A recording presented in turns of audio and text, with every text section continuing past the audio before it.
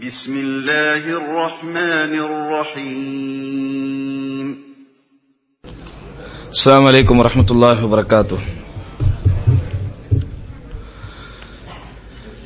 الحمد لله رب العالمين، والصلاة والسلام على أشرف الأنبياء محمد المرسلين وعلى آله وصحبه ومن تبعهم بإحسان إلى يوم الدين. فأعوذ بالله من الشيطان الرجيم. بسم الله الرحمن الرحيم. يا أيها الذين آمنوا اتقوا الله حق تقاته ولا تموتن إلا وأنتم مسلمون. اللهم صل على محمد وعلى آل محمد كما صليت على إبراهيم وعلى آل إبراهيم إنك حميد مجيد. اللهم بارك على محمد وعلى آل محمد كما باركت على إبراهيم وعلى آل إبراهيم إنك حميد مجيد. அன்பிற்கினிய இஸ்லாமிய சகோதரர்களே சகோதரிகளே, எல்லாம் வல்ல அல்லாஹ்வின் பேரருளால் பெரும் கிருபையினால் தொடர்ச்சியாக நமது சென்டரின் சார்பாக நடைபெறுகிற மாதாந்திர நிகழ்வில் நாம் எல்லாம் இன்று ஒன்று கூடியிருக்கிறோம். இந்த சிறப்புக்குரிய நிகழ்ச்சியில் இன்றைய சூழலில் இஸ்லாமிய கல்வி ஏன் எப்படி என்கிற ஒரு அற்புதமான தலைப்பு தரப்பட்டிருக்கிறது. கல்வியை குறித்து நிறைய பேசப்பட்டிருக்கிறது. அல்ஹம்துலில்லாஹ், நீங்களும் நிறைய சொற்பொழிவுகளை கேட்டிருக்கிறீர்கள். அதிலும் குறிப்பாக வெளிநாடுகளில் தாவா சென்டரோடு தொடர்புடையவர்கள், கல்வி வகுப்பிலே கலந்து கொள்வதில் ஆர்வம் உள்ளவர்கள், இஸ்லாமிய கல்வியினுடைய முக்கியத்துவம், அதனுடைய சிறப்புகள், அதனுடைய தனித்தன்மைகள், அதெல்லாம் அல்ஹம்துலில்லாஹ் நாம் நிறைய கேட்டிருக்கிறோம்.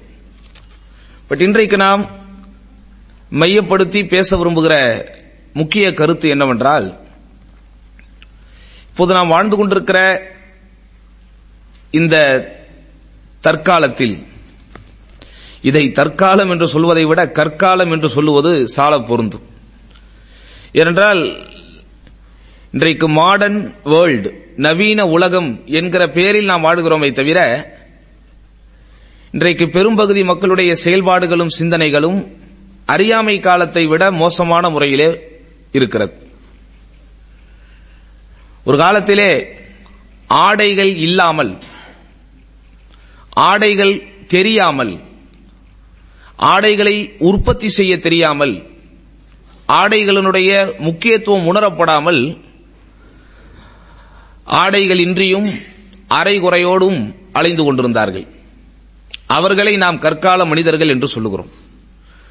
ஆனால் ஆடைகள் இருந்தும், ஆடைகள் உற்பத்தி செய்யப்பட்டுக் கொண்டிருந்தும், ஆடைதான் ஒரு மனிதனுக்கு அழகும் அலங்காரமும் என்கிற தத்துவம் புரிந்த இந்த காலத்திலும் அரைகுறைகளோடு அலைந்து கொண்டிருக்கிற காட்சிகளை பார்த்துக் கொண்டிருக்கிறோம். இதிலிருந்து நமக்கு என்ன விளங்குகிறது என்றால், பேரளவில் தான் இன்றைக்கு நவீன உலகத்திலே வாழ்ந்து கொண்டிருக்கிறோம். ஆனால் உண்மையில் மனிதர்களுடைய வாழ்க்கை இன்றைக்கு எப்படி போய்கொண்டிருக்கிறது என்றால், அறியாமை காலத்தை விட மோசமான முறையிலே போய்கொண்டிருக்கிறது. இது கியாமத் நாளுடைய அடையாளம். இப்படியெல்லாம் நடந்தால் தானே கியாமத் நாள் வரும். சராசரியாக அப்படியே வாழ்க்கை போய்கொண்டிருந்தால் கியாமத்தை எப்படி எதிர்பார்ப்பது? கியாமத்தை எதிர்பார்க்க வேண்டுமென்றால் காலங்களும் சூழல்களும் மாற வேண்டும். இப்படியே ரொட்டீனாக, மாமூலாக, நார்மலாக போய்கொண்டிருக்கிற வாழ்க்கையிலே பல மாற்றங்கள் ஏற்பட்டு கடுமையான முறையிலே அந்த கியாமத் நாளுடைய பெரிய அடையாளங்கள் எல்லாம் வந்துதான் உலக அழிவு வரும். ஆக இப்போது நாம் வாழ்ந்து கொண்டிருப்பது கலாச்சார சீரழிவும், பண்பாடு சீரழிவும், நாகரீக சீரழிவும் மிகைத்து இருக்கிற ஒரு காலத்திலே வாழ்கிறோம். அதனால் அன்பு சகோதரர்களே, இப்போது பேசப்படுகிற கருத்து உண்மையிலேயே உங்களுடைய வருங்கால நட்சத்திரங்களாக நீங்கள் யாருக்காக உழைத்துக் கொண்டிருக்கிறீர்களோ, யாருடைய வளர்ச்சிக்காக நீங்கள் பாடுபட்டுக் கொண்டிருக்கிறீர்களோ, யார் நாளைக்கு உங்களின் கண்களுக்கு குளிர்ச்சியாக இருப்பார்கள் என்று கனவு கண்டு கொண்டிருக்கிறீர்களோ அவர்களின் நலன் குறித்து பேசப்படுகின்ற விஷயங்கள். அதாவது சகோதரர்களே, ஒரு காலம் இருந்தது. அந்த காலத்தில் நம்முடைய வாழ்க்கை சூழல் எப்படி இருந்ததென்றால், படிக்கச் செல்வது, பட்டம் பெறுவது, கல்லூரிக்கு போவது, பல்கலைக்கழகம் போவதெல்லாம் ஒரு அபூர்வமான ஒன்றாக கருதப்பட்டது. ஒரு வீட்டிலே 4-5 ஆண் பிள்ளைகள் இருந்தால், பெண் பிள்ளைகளை பற்றி சொல்லவே வேண்டாம், அவர்களுடைய நிலைமைகளே வேறு மாறி இருந்தது. 4-5 ஆண் பிள்ளைகள் இருந்தால் ஒரு பிள்ளையை சும்மா படிக்க வைப்போமே என்றுதான் படிக்க வைத்தார்கள். ஒரு பிள்ளையாவது ஸ்கூலுக்கு போயிட்டு வரட்டும், ஒரு பிள்ளையாவது கல்லூரிக்கு போட்டோம், ஒரு வெளியே சொல்லிக்கலாமே, ஒரு கௌரவமாக இருக்குமே என்றுதான் பிள்ளைகள் படிக்க வைக்கப்பட்டார்கள். பிறகு இந்த உலகத்திற்கு ஒரு விழிப்புணர்வு வந்தது. படிப்பை வைத்துத்தான் எல்லாம், படித்தால் மட்டும் போதுமா என்று கேட்டுக் கொண்டிருந்தவர்கள் எல்லாம் படித்தால்தான் இன்றைக்கு வாழ்க்கையே, வசதியே, வாய்ப்பே என்கிற ஒரு நிலை இந்த சமூகத்திற்கு உணரப்பட துவங்கும் போது அதிக குழந்தைகளை பள்ளியிலே சேர்க்க ஆரம்பித்தார்கள். அதிலும் ஒரு சூழல் எப்படி இருந்ததென்றால், யாருக்கு வசதி இருந்ததோ, வாய்ப்புகள் இருந்ததோ, குறிப்பாக வெளிநாடுகளிலே வேலை பார்த்து கொஞ்சம் காசு பணம் சம்பாதிக்கக்கூடிய சூழல்கள் இருந்ததோ அவர்களுடைய பிள்ளைகளை மட்டுமே பள்ளிக்கூடம் அனுப்பினார்கள், கல்லூரிகளுக்கு அனுப்பினார்கள். அடுத்து ஒரு காலம் வந்தது. யார் சமூகத்திலே இருக்கிற அந்த மக்களில் மேல்தட்டு மக்களாக கருதப்பட்டார்களோ அவர்கள் வீட்டு பிள்ளைகள் மட்டும் கான்வென்ட்டுகளிலும் ஆங்கில மீடிய பள்ளிக்கூடங்களிலும் படித்துக் கொண்டிருந்தது. ஏனைய நடுத்தர வர்க்கத்தினர்கள் எல்லாருமே தமிழ் மீடியத்தின் அடிப்படையில் அரசு சார்ந்த பள்ளிகளோ அல்லது அரசு சார் உதவி பெற்ற பள்ளிகளிலேயோ படித்துக் கொண்டிருந்தார்கள். இப்படியும் ஒரு காலத்தை நாம் பார்த்தோம். இப்போது நாம் வாழ்ந்து கொண்டிருக்கிற காலம் எப்படி? கடன் வாங்கியாவது பிள்ளைகளை படிக்க வைக்க வேண்டும், படித்தால்தான் இன்றைக்கு வாழ்க்கையே என்று ஒரு சூழ்நிலை வந்து வீட்டில் இருக்கிற எல்லாரும் இன்றைக்கு படிக்கிறார்கள். கொஞ்சம் கற்பனை செய்து பாருங்கள். உங்களுக்கு ஒரு 5 பிள்ளைகள், இந்த 5 பிள்ளைல 2 பேரை மட்டும் தான் நான் ஸ்கூலுக்கு அனுப்புறேன், 3 பேரை நான் ஸ்கூலுக்கு அனுப்பல அப்படின்னு நீங்க சொல்லுவீங்களா? நிச்சயம் சொல்ல மாட்டீர்கள். யாராக இருந்தாலும் மிகவும் கஷ்டப்படக்கூடிய நடுத்தர வர்க்கத்திற்கும் கீழே இருக்கக்கூடியவர்களாக இருந்தாலும், வறுமை கோட்டிலேயே அவர்கள் வாழ்வதாக பிறரால் பார்க்கப்பட்டாலும் எப்படியாவது பிள்ளைகளை பள்ளிக்கூடத்திலே சேர்த்து விடுகிறார்கள். இன்றைக்கு பள்ளிக்கூட படிப்பு எப்படி ஆகிவிட்டது என்றால் சகோதரர்களே, இன்றியமையாத ஒன்றாக, அவசியமான ஒன்றாக இன்றைக்கு மாறிவிட்டது. எப்படி ஒரு குடும்பம் என்று வந்துவிட்டால் அவர்கள் வாழ்வதற்கு ஒரு வீடு அவசியமோ, ஒரு குடும்பம் என்று வந்துருச்சுன்னா அதுக்கு என்ன அவசியம்? வீடு அவசியம். வாடகைக்கோ சொந்தமாகவோ ஏதாவது ஒரு வீடு அவசியம். அந்த வீடு இருந்தால் தான் அவர்கள் குடும்பத்தை நடத்த முடியும். அதே போன்று பிள்ளை என்று பிறந்து விட்டால் அந்த பிள்ளைக்கு ஒரு பள்ளிக்கூடம் அவசியம் என்பது இன்றைக்கு எழுதப்படாத விதியாகிவிட்டது. என்னதான் நம்ம சொல்லிக்கிட்டாலும் ஸ்கூல்ல நாலேஜே இல்ல, ஒண்ணுமே கிடையாது, என்னத்த சொல்லி கொடுக்கறாங்க என்று பேசிக்கொள்வோம். அதுக்காக பிள்ளைகளை ஸ்கூல்ல அனுப்பாம இருக்கிறோமா? இங்க இவ்வளவு பேர் கூடியிருக்கிறீர்கள், என் பிள்ளைய நான் ஸ்கூலுக்கே அனுப்பல அப்படின்னு யாரையாவது கை தூக்குங்கன்னு சொன்னா தூக்குவீங்க. யாரு தூக்குவீங்க? யார் 1 வயசு 2 வயசுல பிள்ளைய வச்சிருக்கீங்களோ அவங்க தான். அவங்களும் இன்னும் கொஞ்ச காலம் கழிச்சு தூக்க மாட்டாங்க. அவங்களும் என்ன செய்ய மாட்டார்கள்? கொஞ்ச காலம் பொறுத்திருந்து பார்க்க வேண்டும். அவர்களும் கைகளை உயர்த்த முடியாது. ஏன்? ஹாஸ்பிட்டல் இருந்து கூட்டு வந்ததோடு கொண்டு போய் நீ போட்டுருவான். எப்படியெல்லாம் இன்றைக்கு பள்ளிக்கூடத்திலே பருவ மாற்றங்கள் வந்து கொண்டிருக்கிறது. 5 வயதில் 6 வயதில் பள்ளிக்கூடம் சேர்ந்த காலம் போய் இன்னைக்கு 2.5 வயது 3 வயது கொண்டு போய் சேர்க்கிறோம். முதலில் 1ஆம் வகுப்பு 2ஆம் வகுப்பு என்றார்கள், அடுத்து எல்கேஜி யூகேஜி என்றார்கள், கொஞ்ச நாள் கழித்து பிரி கேஜி என்று போட்டார்கள். இன்றைக்கு என்ன நடக்குது? அதுக்கு முன்னாடி பிளே ஸ்கூல் என்று போடுகிறார்கள். இன்னும் என்னெல்லாம் செய்ய போறானோ தெரியாது. ப்ரீ ஸ்கூல் என்கிறான், பிளே ஸ்கூல். ஆனா எதுவும் ஃப்ரீ ஸ்கூல் கிடையாது. எல்லாம் பிளே ஸ்கூல்கள் இருக்கிறது, ப்ரீ ஸ்கூல்கள் இருக்கிறது. ஆனா எதுவுமே ஃப்ரீ ஸ்கூல்கள் கிடையாது. அப்ப எல்லோருக்கும் இன்றைக்கு பள்ளிக்கூடம் என்பது இந்த உலக கல்வி என்று சொல்லுகிறோமே, இந்த கல்வியை கொடுப்பது என்பது சகோதரர்களே அத்தியாவசியமாக மாறிவிட்டது. இதிலே முஸ்லிம்களும் விதிவிலக்கில்லை, முஸ்லிம் அல்லாதவர்களும் விதிவிலக்கில்லை. ஆனால் இப்போது நாம் சிந்திக்க வேண்டிய விஷயம், இந்த பள்ளிக்கூட கல்வி உங்கள் பிள்ளைகளை பண்படுத்துகிறதா அல்லது புண்படுத்துகிறதா? இந்த பள்ளிக்கூட கல்வியினால் உங்கள் பிள்ளைகள் உண்மையிலேயே பயன்பெறுகிறார்களா அல்லது உங்கள் பிள்ளைகள் வீணாய் போகிறார்களா என்று நீங்கள் கொஞ்சம் யோசித்து பார்க்க வேண்டும். இந்த நீங்கள் என்று நான் குறிப்பிடுவது வெறுமனே இங்கே வெளிநாட்டிலே அரபு நாடுகளிலே ஜுபைலிலே இருப்பவர்கள் மட்டுமல்ல. யாரெல்லாம் இந்த வீடியோவை இன்ஷா அல்லாஹ் பார்க்க போகிறார்களோ உலகம் முழுவதும் இருக்கிற நம் தமிழ் சமூகம் எல்லோருக்குமான ஒரு கருத்தாகவே இது இங்கே பதிவு செய்யப்படுகிறது. சகோதரர்கள், இன்றைக்கு எப்படி பள்ளிக்கூட அமைப்புகள் இருக்கிறது எல்லோருக்கும் தெரியும். பரீட்சையில் எடுக்கப்படக்கூடிய மதிப்பெண்ணை வைத்து இந்த மாணவ மாணவிகளுடைய தரங்கள் நிர்ணயிக்கப்படுகிறது. அவன் எடுக்கக்கூடிய மதிப்பெண்களில் வைத்து அவனுக்கு அடுத்த கட்ட கல்விகளை நோக்கி அவன் நகர ஆரம்பிக்கிறான். இன்ஜினியரிங் நோக்கி ஒரு காலத்திலே பைத்தியமாக போனார்கள். இன்றைக்கு இன்ஜினியரிங் கல்விக்கு மதிப்பில்லாமல் போனதை எல்லோருமே அறிந்து வைத்திருக்கிறோம். இப்படி ஒவ்வொரு கட்டமும் இந்த உலகமயமாக்கலின் விளைவில் எந்த கல்வியை கல்லூரியை தேர்ந்தெடுத்தால் காசு பணம் கொட்டுமோ என்கிற அந்த சந்தைப்படுத்துதல் என்கிற விஷயங்களை மையமாக வைத்துத்தான் இன்றைக்கு பிள்ளைகளுடைய கோர்ஸுகள் தேர்ந்தெடுக்கப்படுகிறது. இதுல போனா நல்லா உனக்கு நாலேஜ் வரும், இதுல போனா உனக்கு நிறைய அனுபவம் கிடைக்கும், இதுல போனா உனக்கு நிறைய புதிய புதிய விஷயங்கள்லாம் நீ தெரிந்து கொள்வாய். அதெல்லாம் இன்றைக்கு விளையாட்டிற்காக கூட யாரும் பேசுவதில்லை. என் பிள்ளைய நான் இன்ஜினியரிங் காலேஜுக்கு சேர்த்திருக்கிறேன், எதுக்குப்பா சேர்த்திருக்கிறேன், அங்க போனாதான் அவனுக்கு நிறைய நாலேஜ் வரும் என்று படித்த பெற்றோர்கள் கூட சொல்வதில்லை. இப்படிதானே எல்லாருக்குமே தெரிகிறது இது ஒரு உலகமயமாக்கலின் விளைவு. போட்டி போடுகிற உலகம். எப்படி காலையில எந்திரிச்சா நம்ம வேலைக்கு போய் ஈவினிங் வருமோ அந்த மாதிரி புள்ள வளர்ந்துட்டானா காலையில போயிட்டு அவன் ஈவினிங் வரணும். எங்கேயாவது போய் எதையாவது படிச்சுட்டு வா, என்ன படிக்கிறியோ ஏது படிக்கிறியோ, ஆனா எதையாவது நீ படிச்சுட்டு வான்னு என்ன செய்கிறோம் சகோதரர்களே, தள்ளி விடுகிறோம். ஆனால் என்ன நடக்கிறது, குறிப்பாக சிறு பிள்ளைகளை வைத்துக் கொண்டிருக்கிற நமக்கு இந்த பள்ளிக்கூடங்களில் இஸ்லாமிய பள்ளிக்கூடங்கள் விடுங்கள், அது இல்லாம பொதுவாக அது கிறிஸ்தவ மதத்தை சார்ந்தவர்கள் நடத்தக்கூடிய பள்ளிக்கூடங்களாக இருந்தாலும் அல்லது இஸ்லாம் அல்லாத எந்த சூழலில் நடத்தப்படக்கூடிய பள்ளிக்கூடங்களாக இருந்தாலும் அல்லது இஸ்லாமிய பெயர்களிலேயே நடைபெறக்கூடிய பள்ளிக்கூடங்களாக இருந்தாலும் அசம்பிளி ஆரம்பித்து அந்த ஸ்கூல் டிஸ்பர்சல் வரைக்கும் சகோதரர்களே மார்க்க முரணான எத்தனையோ விஷயங்களை அவர்கள் பார்த்துக் கொண்டுதான் கல்வி பயின்று கொண்டிருக்கிறார்கள். பரமண்டலங்களில் இருக்கிற பரம பிதாவே என்று சொல்லி ஆரம்பிச்சுதான் உங்க பிள்ளை கிறிஸ்டியன் ஸ்கூல்ல படிக்குது. இப்படிதானே செயின்ட் ஜான்ஸ்ல படிக்கிறான், அங்க படிக்கிறான், இங்க படிக்கிறான் பெருமை பேசிக் கொண்டிருக்கிறோம் கிறிஸ்தவ மிஷனரிகளால் நடத்தப்படக்கூடிய பள்ளிக்கூடங்களில். ஆனா உள்ள போனவன அவனுக்கு என்ன நடக்குது, முதல்ல அவன் பிரேயர் பண்ணிட்டு ஜெபம் பண்ணி விட்டு தான் அவனுடைய பள்ளிக்கூடத்தை ஆரம்பிக்கிறான், பள்ளிக்கூட கல்வியை அவன் ஆரம்பிக்கிறான். இது எவ்வளவு பெரிய பாவமான செயல்.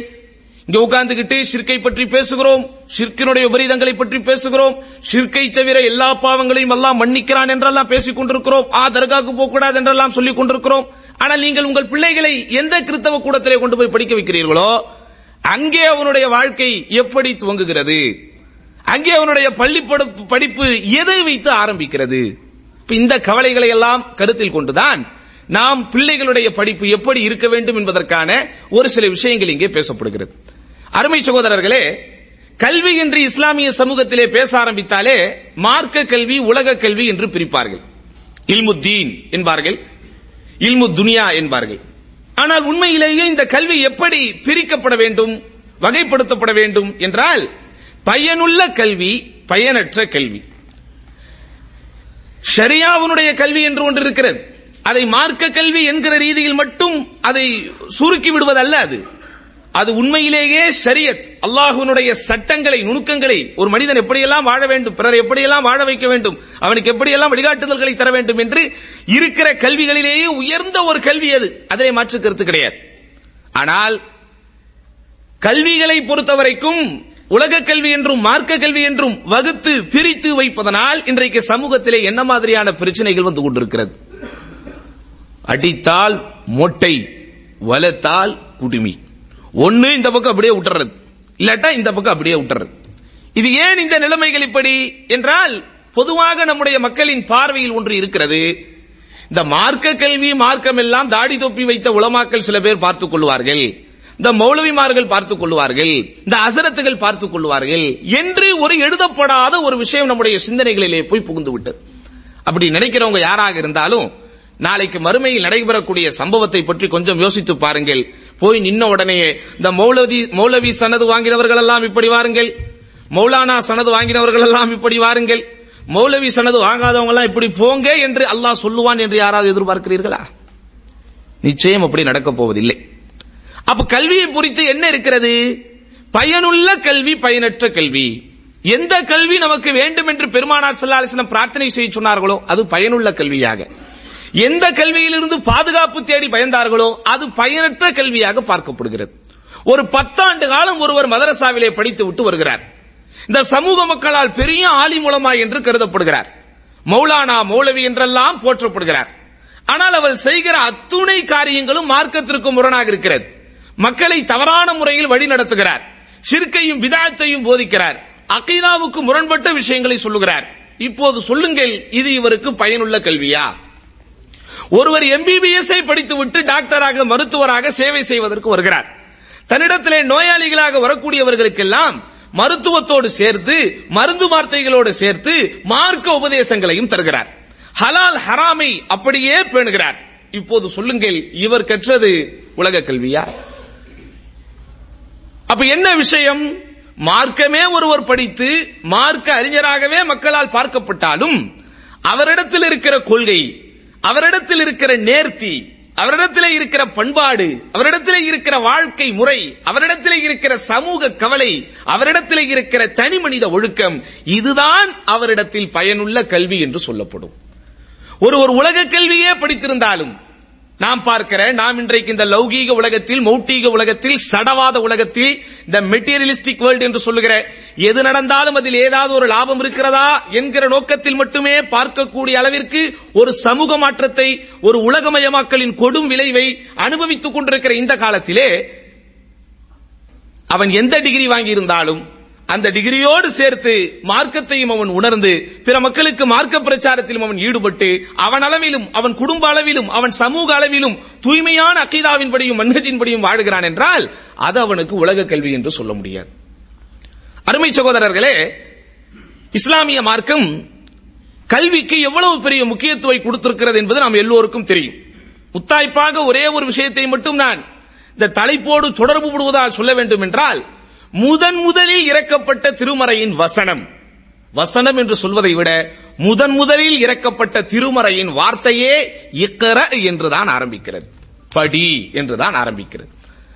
எந்த அளவிற்கு இஸ்லாமிய மார்க்கம் கல்விக்கு முக்கியத்துவம் கொடுத்து கல்வி புரட்சி செய்தது என்றால், இஸ்லாம் என்கிற மார்க்கம் வருவதற்கு முன்பு வரை இந்த அரபு சாம்ராஜ்யத்திற்கு பேர் ஐயாமுல் ஜாஹிலியா, ஆலம் ஜாஹிலி, அறியாமை உலகம், அறியாமை காலம் என்று சொன்னார்கள். இஸ்லாம் உள்ளே வந்ததற்கு பிறகு ஒட்டுமொத்த அரபு உலகமும் இஸ்லாத்தை தழுவவில்லை. தழுவினார்களா? மக்காவிலே இருந்தவர்களும் மதீனாவிலே இருந்தவர்களும் எல்லாரும் முஸ்லீமாக மாறினார்களா? இல்லை, கொஞ்சம் பேர் தான் மாறினாங்க. ஆனால் அந்த இஸ்லாம் ஏற்படுத்திய கல்வி புரட்சியின் தாக்கமும், அந்த இஸ்லாம் ஏற்படுத்திய கல்வி புரட்சியின் வெளிப்பாடும் அந்த ஜாஹிலியத் என்கிற டேர்மையே, அந்த வார்த்தை பிரயோகத்தையே சகோதரர்களை முடித்திருச்சு. அதான் நீங்க கவனிக்கணும். இஸ்லாம் உள்ள வந்ததுக்கு அப்புறம் அந்த பிரதிபலிப்பு எப்படி இருந்திருக்கிறது, அந்த ஒளி கீற்று எப்படி இருந்திருக்கிறது என்றால், காலம் காலமாக அந்த சமூகத்திலே ஒரு வார்த்தை பிரயோகமாக உபயோகிக்கப்பட்ட ஜாஹிலியத் என்கிற வார்த்தையே போச்சு. இதுதான் இஸ்லாம் ஏற்படுத்திய கல்வி புரட்சி. திருமறை குர்ஆனில் கிட்டத்தட்ட 750 இடங்களில் இல்ம் என்கிற வார்த்தையின் சொற்றொடர்கள், அதனுடைய அனைத்து விதமான பரிணாமங்களும் பயன்படுத்தப்படுகிறது. எத்தனை இடத்துல? 750க்கும் மேற்பட்ட இடங்களில் இல்ம் என்கிற வார்த்தையின் அந்த சொற்றொடரும் அதிலிருந்து பிளக்கப்பட்ட கிளை சொற்கள் எல்லாம் சற்றேறக்குறைய 750 இடங்களில் அல்லாஹ் சுப்ஹானஹு வ தஆலா பயன்படுத்துகிறார். இன்னும் சொல்ல போனால் படித்தல், வாசித்தல் என்கிற வார்த்தை மட்டுமே திருக்குர்ஆனில் எக்ஸாக்டாக 87 இடங்களில் வருவதாக உலமாக்கள் சொல்கிறார்கள். எழுத்து, கிதாபத் இருக்கிறது, இந்த எழுதுதல், எழுதுவார்கள், இந்த எழுத்தினுடைய முக்கியத்துவம், இதையோடு தொடர்புடைய வார்த்தைகள் மட்டும் சகோதரர்களே 319 இடங்களில் குர்ஆனில் வருகிறதாம். அப்படியே திருமறை குர்ஆனில் படித்தல், கல்வி தேடுதல் என்பதோடு தொடர்புடைய அனைத்து உபகரணங்களும் 14 நூற்றாண்டுகளுக்கு முன்பே அல்லாஹ் திருமறை குர்ஆனிலே பயன்படுத்திவிட்டார். இன்னும் உங்களுக்கு சொல்ல வேண்டுமென்றால், அரபு உலகத்திலேயே, அரபு பாரம்பரியத்திலேயே, இந்த அரேபிய சாம்ராஜ்யத்திலேயே தொகுக்கப்பட்ட முதல் நூலாக இருந்தது குர்ஆன் மட்டும்தான். புக் இல்லாம படிக்க முடியுமா? புத்தகம் இல்லாமல் கல்வி தர முடியுமா? தொகுக்கப்பட்ட ஒரு முதல் அரபு மொழியின் புத்தகமாக இந்த மக்களிடத்திலே அறியப்பட்டது திருக்குர்ஆன். அப்ப இந்த அளவிற்கு சகோதரர்களே அல்லாஹ் சுப்ஹானஹு வ தஆலா கல்விக்கு முக்கியத்துவம் கொடுத்திருக்கிறான். ஆனால் இன்னைக்கு என்ன நடக்கிறது? இன்றைக்கு எப்படிப்பட்ட சூழலில் நாம் தள்ளப்பட்டு விட்டோம்? முழுக்க முழுக்க மார்க்கத்தை ஒதுக்கி வைத்துவிட்டு மார்க்க கல்வியை தேடுதல் என்கிற அந்த அத்துணை விஷயங்களையும் அப்புறப்படுத்திவிட்டு மார்க்கத்திற்கு தொடர்பில்லாத அல்லது மார்க்க உணர்வை கொஞ்சமும் அவனுக்கு ஊட்டாத அல்லது மார்க்கத்திற்கு எதிரான சித்தாந்தங்களை உள்ளடக்கியிருக்கிற அந்த சடவாதத்தை மட்டுமே இன்றைக்கு நம்முடைய மாணவர்கள் படித்துக் கொண்டிருக்கிறார்கள். மிகப்பெரிய முஸ்லிம்கள் எடுத்து படிக்கிறார்கள்.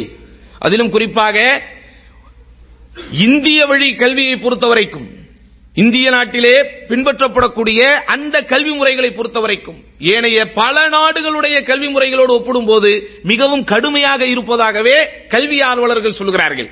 அப்படிப்பட்ட கடுமையான பாடத்திட்டங்களையும் நம்முடைய மாணவர்களால் படிக்க முடிகிறது. இவ்வளவு பெரிய புத்தகத்தை கொடுத்தாலும் அவர்களால் அதை மனப்பாடம் செய்ய முடிகிறது.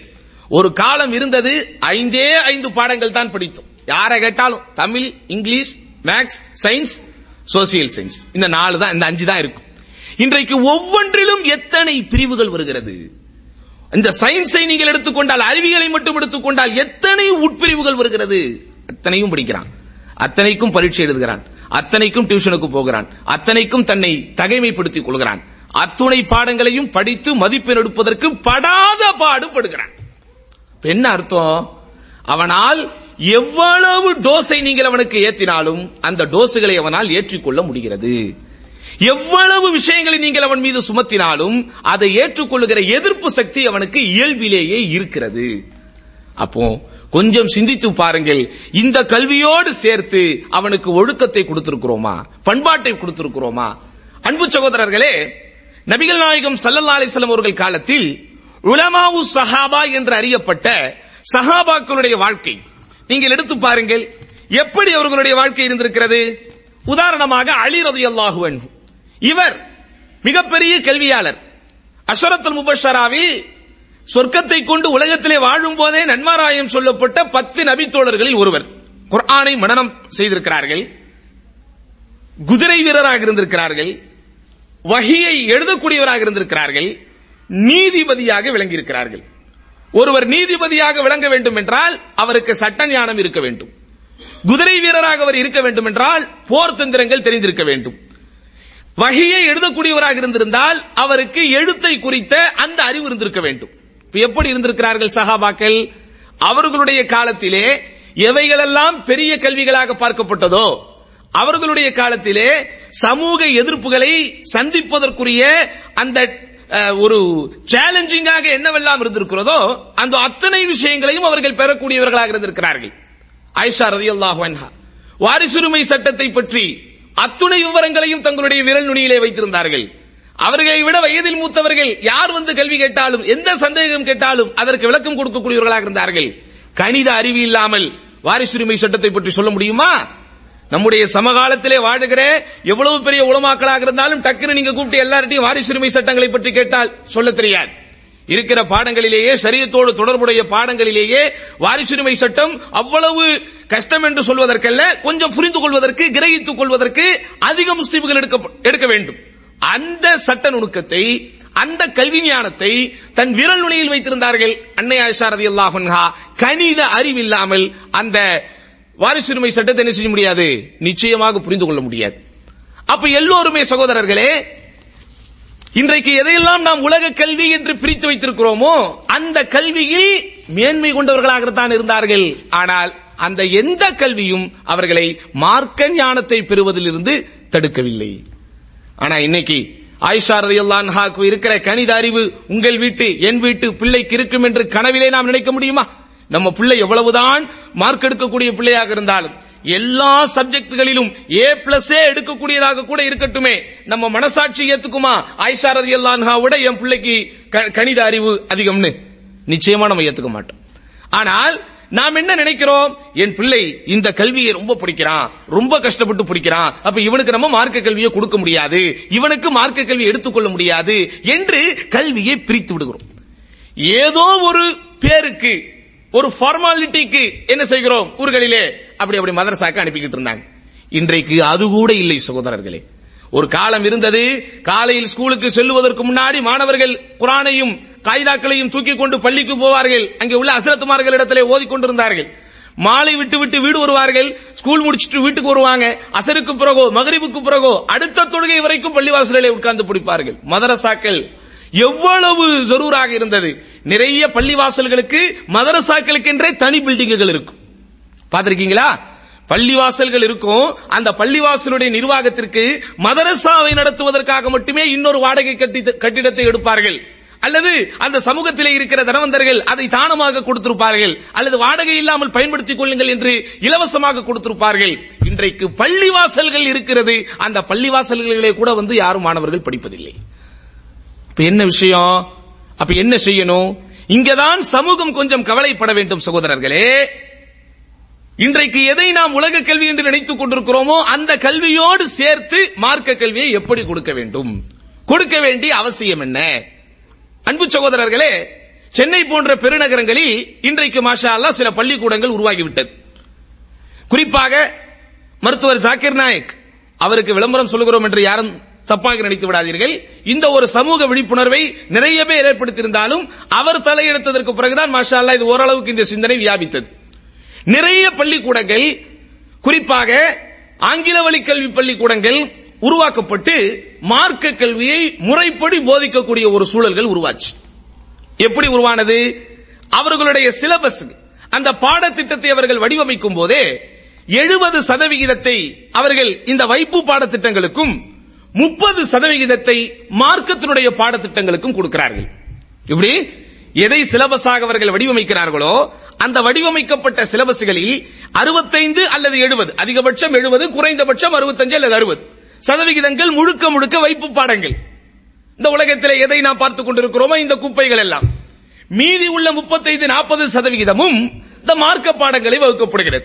எப்படி வகுக்கப்படுகிறது? குர்ஆனை மனனம் செய்யக்கூடிய தாஃபீசுல் குர்ஆன் என்கிற அந்த சப்ஜெக்டை வைக்கிறார்கள். அரபிக் லாங்குவேஜ், அதாவது அரபு மொழியை பயிற்றுவிக்கக்கூடிய அந்த சப்ஜெக்டை வைக்கிறார்கள். இஸ்லாமிக் ஸ்டடீஸ் என்கிற பெயரிலே இஸ்லாமிய கல்வியையும் வைக்கிறார்கள். ஒரு வாரத்திற்கு குறைந்தபட்சம் 12 அல்லது 14 பீரியடுகள் இதற்கு மட்டுமே ஒதுக்கப்படுகிறது. அப்ப என்ன ஆயிடுது? டோட்டலாக 5 தினங்கள் பள்ளிக்கூடங்கள் நடக்கும் போது அதிலே 30 முதல் 35% அந்த நேரங்கள் முழுக்க முழுக்க மாணவ செல்வங்கள் எதை படிக்கிறது? மார்க்கத்தை படிக்கிறது. மீதி இருக்கிற நேரங்களை எதை படிக்கிறது? இந்த வைப்பு சப்ஜெக்டுகளை படிக்கிறார்கள். இந்த 2 பாடங்களுக்கும் சரியான கனப்பரிமாணம் கொடுக்கப்பட்டு ஒரு பேலன்ஸ் செய்யக்கூடிய ஒரு சூழ்நிலைகள் உருவாக்கப்பட்டு 10ஆம் வகுப்பு வரை 12ஆம் வகுப்பு வரை அந்த பிள்ளைகள் அந்த சூழல்களையே படித்து வரும்போது எவ்வளவு மாற்றங்கள் அவர்களுக்குள் ஏற்படுகிறது. முதலில் என்ன மாற்றம் ஏற்படுகிறது சகோதரர்களே? நான் உங்களுக்கு ஆரம்பத்திலே சுட்டிக்காட்டியதை போல் எந்த பள்ளிக்கூடமாக இருந்தாலும் அவர்கள் காலையில் பிரார்த்தனை செய்யாமல் பள்ளிக்கூடங்களை துவங்குவதில்லை. அசம்பிளி என்று சொல்லி அதிலே இருக்கிற சில பாடல்களை அவர்கள் படித்தோ அல்லது சில செய்திகளை மாணவர்களுக்கு சொல்லியோ சில உபதேசங்களை மாணவர்களுக்கு சொல்லாமல் என்ன செய்யறதில்லை? இன்றைக்கு பள்ளிக்கூடங்கள் உருவாக்கப்படுவதில்லை. எதையெல்லாம் இன்றைக்கு பெரிய பள்ளிக்கூடங்கள் என்று நாம் நினைக்கிறோமோ அது பவன்களாக இருக்கட்டும் அல்லது மந்திர்களாக இருக்கட்டும், இப்படித்தான் இன்னைக்கு பேர் வச்சிருக்கிறான். நம்ம தான் மதரசா என்கிற பெயரை பள்ளிக்கூடங்களுக்கு கொடுப்பதில்லை. ஆனால் இவர்கள் எல்லோருமே என்ன செய்கிறார்கள்? பால வித்யா மந்திர். மந்திர்னா என்னது? கோயில். தெளிவாக வைக்கிறான் அந்த பெயரை. நம்ம மனிதர்கள், நம்ம மக்கள் தான் மதரசா என்கிற பெயரை, கல்விக்கூடம் என்கிற பெயரை வைப்பதற்கு தயங்குகிறோமே, மயங்குகிறோமே தவிர இவர்கள் மிக தெளிவாக வைக்கிறார்கள். எப்படி வைக்கிறார்கள்? பால வித்யா மந்திர் என்கிறார்கள், பவன் என்கிற பெயரிலே நடத்துகிறார்கள், அதாவது ஆசிரமம் என்கிற பெயரிலே நடத்துகிறார்கள். இது எல்லாமே என்னது? முழுக்க முழுக்க மதகுருமார்களை உருவாக்கக்கூடிய, முழுக்க முழுக்க களிமண்களை உருவாக்கக்கூடிய, சட்டவாதங்களை மட்டுமே பேசக்கூடியவர்களை உருவாக்கக்கூடிய, சாமியார்களை உருவாக்கக்கூடிய மடாலயங்களாகவும் மடங்களாகவும் எவைகள் பார்க்கப்பட்டதோ அந்த மடங்களின் மடாலயங்களின் பெயர்கள் இங்கே தரப்படுகிறது. நீங்க போய் பாருங்க. சென்னையில் சகோதரர்களே பெரிய பள்ளிக்கூடம் என்று நீங்கள் கருதுவீர்கள். அந்த பள்ளிக்கூடத்திலே சீட்டு கிடைப்பதே பெரிய சிரத்தை என்று நினைப்பீர்கள். அங்க உள்ள போன உடனேயே பெரிய கோயிலை உள்ளே வைத்திருப்பார்கள். இந்த கிரவுண்டுக்கு நடுவுல அந்த கோயிலை பார்க்காமல், அந்த சிலையை பார்க்காமல் யாரும் எந்த வகுப்புறைகளும் நுழைய முடியாது. உள்ள போன உடனேயே சகோதரர்களே அந்த குருகுல கல்வியை நிறைவேற்றுவதைப் போல அந்த சிலைகளுக்கு முன்னால் அவர்கள் வணங்கி நின்று கைகூப்பி சில மந்திரங்களை சொல்லி அதுக்கப்புறம் தான் உங்களுக்கு பாடங்களை ஆரம்பிக்கப்படுகிறது. இப்ப இதிலிருந்து உங்களுடைய பிள்ளைகள் பாதுகாக்கப்பட வேண்டும் என்றால் நீங்கள் என்ன செய்ய வேண்டும்? இஸ்லாமிய பள்ளிக்கூடங்களை தேர்ந்தெடுத்து உங்கள் குழந்தைகளை கொண்டு போய் சேர்க்க வேண்டும். அடுத்து என்ன நடக்கிறது? இன்றைக்கு பெரும்பகுதி பள்ளிக்கூடங்களில் இந்த நவநாகரிக உலகத்தில் ஆண் பிள்ளைகளும் பெண் பிள்ளைகளும் ஒன்றாக படிக்கக்கூடிய சூழ்நிலைகள் வருகிறது. அந்த ஒன்றாக படிக்கக்கூடிய சூழ்நிலைகள் உருவாவதனால் சிறு வயதிலேயே இவர்களுக்கு பெண் பிள்ளைகளோடு தொடர்பாகி இவர்கள் கல்லூரிக்கு செல்லும் போது எங்களுடைய பெண் தோழிகள் கேர்ள் ஃபிரெண்ட்ஸ் என்றெல்லாம் பெருமையாக பேச ஆரம்பித்து கடைசியில் அவர்கள் பெரும்பாலும் காதலர்களாக மாறக்கூடிய சூழ்நிலை வருகிறது.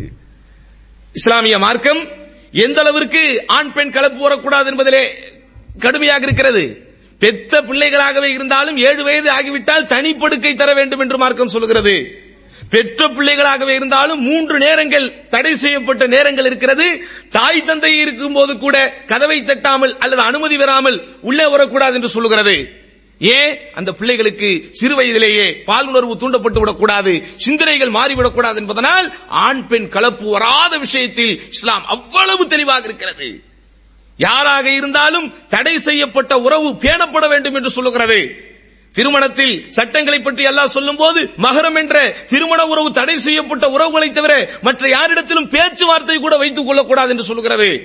நபியின் மனைவிமார்கள் எல்லோருக்கும் தாய்மார்கள் என்கிற சட்டம் இருந்தாலும் அவர்களுக்கு கூட நீங்கள் ஹிஜாபுக்கு பின்னால் நின்றுதான் பேச வேண்டும் என்று சொல்லுகிறது.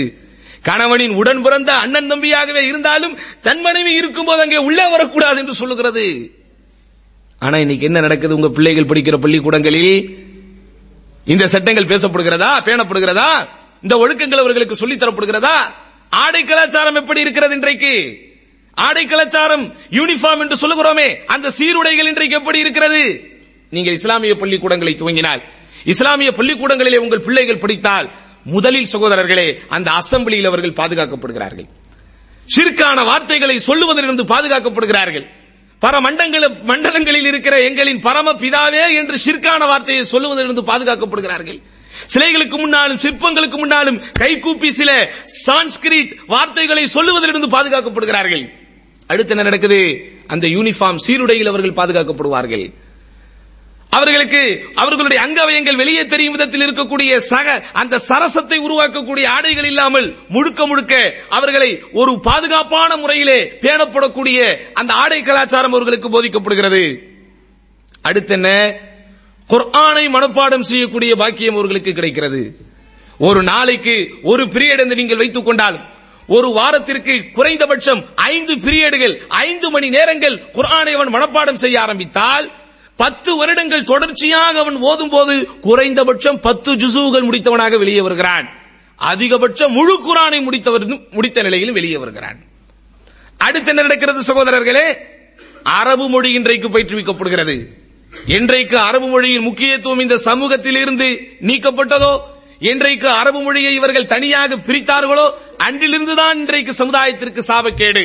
அல்லாஹ் சுப்ஹானஹு வ தஆலா இந்த மார்க்கத்தை பாதுகாப்பதற்கு குர்ஆனை அவன் மையமாக வைத்திருக்கிறான் என்றால் அந்த குர்ஆன் அரபு மொழியில் இறக்கப்பட்டிருப்பதனால் குர்ஆன் இருக்கும் வரை இந்த அரபு மொழி இருக்கும். உலகத்தில் எத்தனையோ மொழிகள் தோன்றி இருக்கிறது, எத்தனையோ மொழிகள் அழிந்திருக்கிறது, எத்தனையோ மொழிகள் வளர்ந்திருக்கிறது, எத்தனையோ மொழிகள் இன்றைக்கு வாழ்ந்து கொண்டிருக்கிறது. ஆனால் இந்த எல்லா மொழிகளுக்கும் எக்ஸ்பைரி டேட் என்று ஒன்று நிச்சயம் உண்டு. என்னதான் இன்றைக்கு ஆங்கிலத்தை பெரியதாக இந்த மீடியாக்கள் காட்டினாலும் இந்த உலகம் காட்டினாலும் இந்த ஆங்கிலம் நிச்சயம் நிலைக்காது. ஆனால் திருக்குர்ஆன் நிலைக்கும், அரபு மொழி நிலைக்கும். ஏனென்றால் திருக்குர்ஆனை அல்லாஹ் சுப்ஹானஹு வ தஆலா கியாமத் நாள் வரைக்கும் பாதுகாக்கிறான். அந்த அரபு மொழியை இந்த பிள்ளைகள் படிக்கிறார்கள். ஆனால் இன்றைக்கு நம்முடைய பிள்ளைகள் குறிப்பாக வெளிநாடுகளிலே அரபு நாடுகளிலே கொண்டு போய் சேர்க்கிறோமே, இந்த பள்ளிக்கூடங்களிலாவது இன்றைக்கு அரபு மொழி முறையான முறையிலே பிள்ளைகளுக்கு சொல்லித் தரப்படுகிறதா? 10 வருடங்கள் படிக்கிறான், +2 வரைக்கும் படிக்கிறான். ப்ரீ கேஜி ஆரம்பித்து +2 வரைக்கும் கணக்கு போட்டால் 14 வருடங்கள் வெளிநாட்டிலே இருக்கிறார்கள், அரபு நாட்டிலே இருக்கிறார்கள். அரபு மொழி அவர்களுக்கு ஒரு சப்ஜெக்டாக போதிக்கப்படுகிறது. என்ன ரிசல்ட் இன்றைக்கு? ஏன் முறையான முறையிலே அதற்கு கொடுக்க வேண்டிய நேரங்கள் கொடுக்கப்பட்டு 30% ஒதுக்கப்பட்டு இன்றைக்கு அந்த மொழிகள் பயிற்றுவிக்கப்படுவதில்லை. ஆனால் ஒரு இஸ்லாமிய பள்ளிக்கூடமாக இருந்தால் இது சாத்தியப்படும். அதை இன்றைக்கு நம்முடைய பிள்ளைகள் படித்துக் கொண்டிருக்கிறார்கள். அடுத்து என்ன? இன்றைக்கு பள்ளிக்கூடங்களிலே கலை நிகழ்ச்சிகள் நடக்கிறது. இன்றைக்கு பள்ளிக்கூடங்களிலே எத்தனையோ நிகழ்ச்சிகள் நடத்தி கொண்டிருக்கிறார்களே. ஒவ்வொரு வருடமும் ஆண்டு விழா இன்றைக்கு நடத்தப்படுகிறது. ஒவ்வொரு வருடமும் ஸ்போர்ட்ஸ் டே நடத்தப்படுகிறது. குறிப்பாக பள்ளி துவங்கி 10 ஆண்டுகள் முடிந்தாலோ 25 ஆண்டுகள் முடிந்தாலோ சிறப்பு நிகழ்ச்சிகள் நடத்தப்படுகிறது. அதே போன்று பண்டிகைகள் வரும்போதோ, குறிப்பாக சுதந்திர தினங்கள் வரும்போதோ அதை ஒட்டி சில கலை நிகழ்ச்சிகள் நடத்தப்படுகிறது. இந்த நிகழ்ச்சிகளில் நம்முடைய பிள்ளைகள் எதை தெரிந்து கொள்கிறார்கள் என்று நினைக்கிறீர்கள்? அந்த பள்ளிக்கூட போட்டிகளின் போது நாடகங்கள் சில நடத்துவதற்கு அவர்கள் திட்டம் போடுவார்கள். எந்த நாடகத்தை நடத்துவார்கள் என்று நினைக்கிறீர்கள்? எவைகளை எல்லாம் குப்பைகள் என்று சொல்லுகிறோமோ, எவைகளெல்லாம் கற்பனைகள் என்று சொல்லுகிறோமோ, எவைகளெல்லாம் இணை வைப்பை உள்ளடக்கி கொண்டிருக்கிறது என்று சொல்லுகிறோமோ, அவைகளின் மொத்த உருவத்தை நம்முடைய பிள்ளைகள் நடத்தி காட்டுகிறது. சினிமா பாடல்கள் இல்லாமல் கலை நிகழ்ச்சிகளே பள்ளிக்கூடங்கள் இல்லை. ஆடல்கள் இல்லாமல், பாடல்கள் இல்லாமல் கலை நிகழ்ச்சிகள் பள்ளிக்கூடங்களிலே நடத்தப்படுவதில்லை. ஆனால் ஒரு இஸ்லாமிய பள்ளிக்கூடத்திலே கொண்டு போய் உங்களுடைய பிள்ளைகளை சேர்த்து பாருங்கள், அங்கே நடைபெறக்கூடிய கலை நிகழ்ச்சிகள் முற்றிலுமாக வித்தியாசமாக இருக்கும். ஆண் பிள்ளைகளுக்கும் தனி பிள்ளைகளுக்கும் பெண் பிள்ளைகளுக்கும் தனித்தனியாக போட்டிகள் நடத்தப்படும். இஸ்லாமிய ஷரியத்தை வெளிப்படுத்தக்கூடிய நிகழ்ச்சிகள் நடத்தப்படும். மார்க்க தலைப்புகள் கொடுக்கப்பட்டு இஸ்லாமிய உரைகளை அவர்கள் நிகழ்த்தக்கூடிய சூழ்நிலைகள் அங்கே ஏற்படுத்தப்படும். அப்போ ஒரு இஸ்லாமிய பள்ளிக்கூடம் உருவாகிறது என்று சொன்னால் அந்த பள்ளிக்கூடத்தின் மூலம் நம்முடைய பிள்ளைகள் எதிலிருந்து பாதுகாக்கப்படுகிறார்கள்? போட்டிகள் என்கிற பேரிலே, கலாச்சார போட்டிகள் என்கிற பேரிலே, கலை நிகழ்ச்சிகள் என்கிற பேரிலே இந்த மார்க்கத்திற்கு முரண்பட்ட, மார்க்கம் தடை செய்திருக்கிற ஆபாசமான, அனாச்சாரமான, அருவருப்பான காரியங்களை செய்வதிலிருந்து பாதுகாக்கப்படுகிறார்கள். அடுத்து என்ன மிகப்பெரிய பிரச்சனை? 5 நேர தொழுகை கடமை கடமை என்று வாய்க்கிலேயே பேசுகிறோம். 7 வயதை அடைந்து விட்டால் தொழும்படி ஏவ வேண்டும், 10 வயதை அடைந்து விட்டால் அந்த தொழுகைக்காக அடிக்க கூட செய்யலாம் என்றெல்லாம் மார்க்கம் பேசுகிறோம். ஆனால் நம்முடைய பிள்ளைகள் படிக்கிற பள்ளிக்கூடங்களில் லுஹரும் அசரும் எங்கே போனது? அல்லது லுஹரும் அசரும் சில இடங்களில் மகரிப் எங்கே போனது?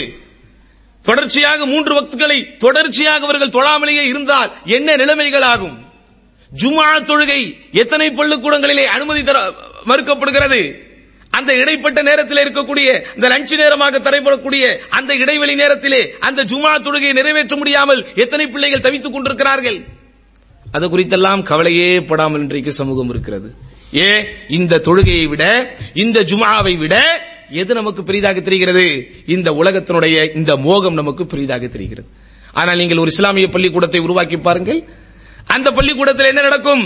டைம் டேபிள் வடிவமைக்கும் போதே தொழுகைக்கான நேரம் அங்கே கட்டாயம் கொடுக்கப்படும். தொழுகைக்கு முன்பே அவர்களுக்கு உணவு நேரம் முடிந்துவிடும், அல்லது தொழுகை முடிந்தவுடன் தான் அவர்களுக்கு உணவு நேரம் தரப்படும்.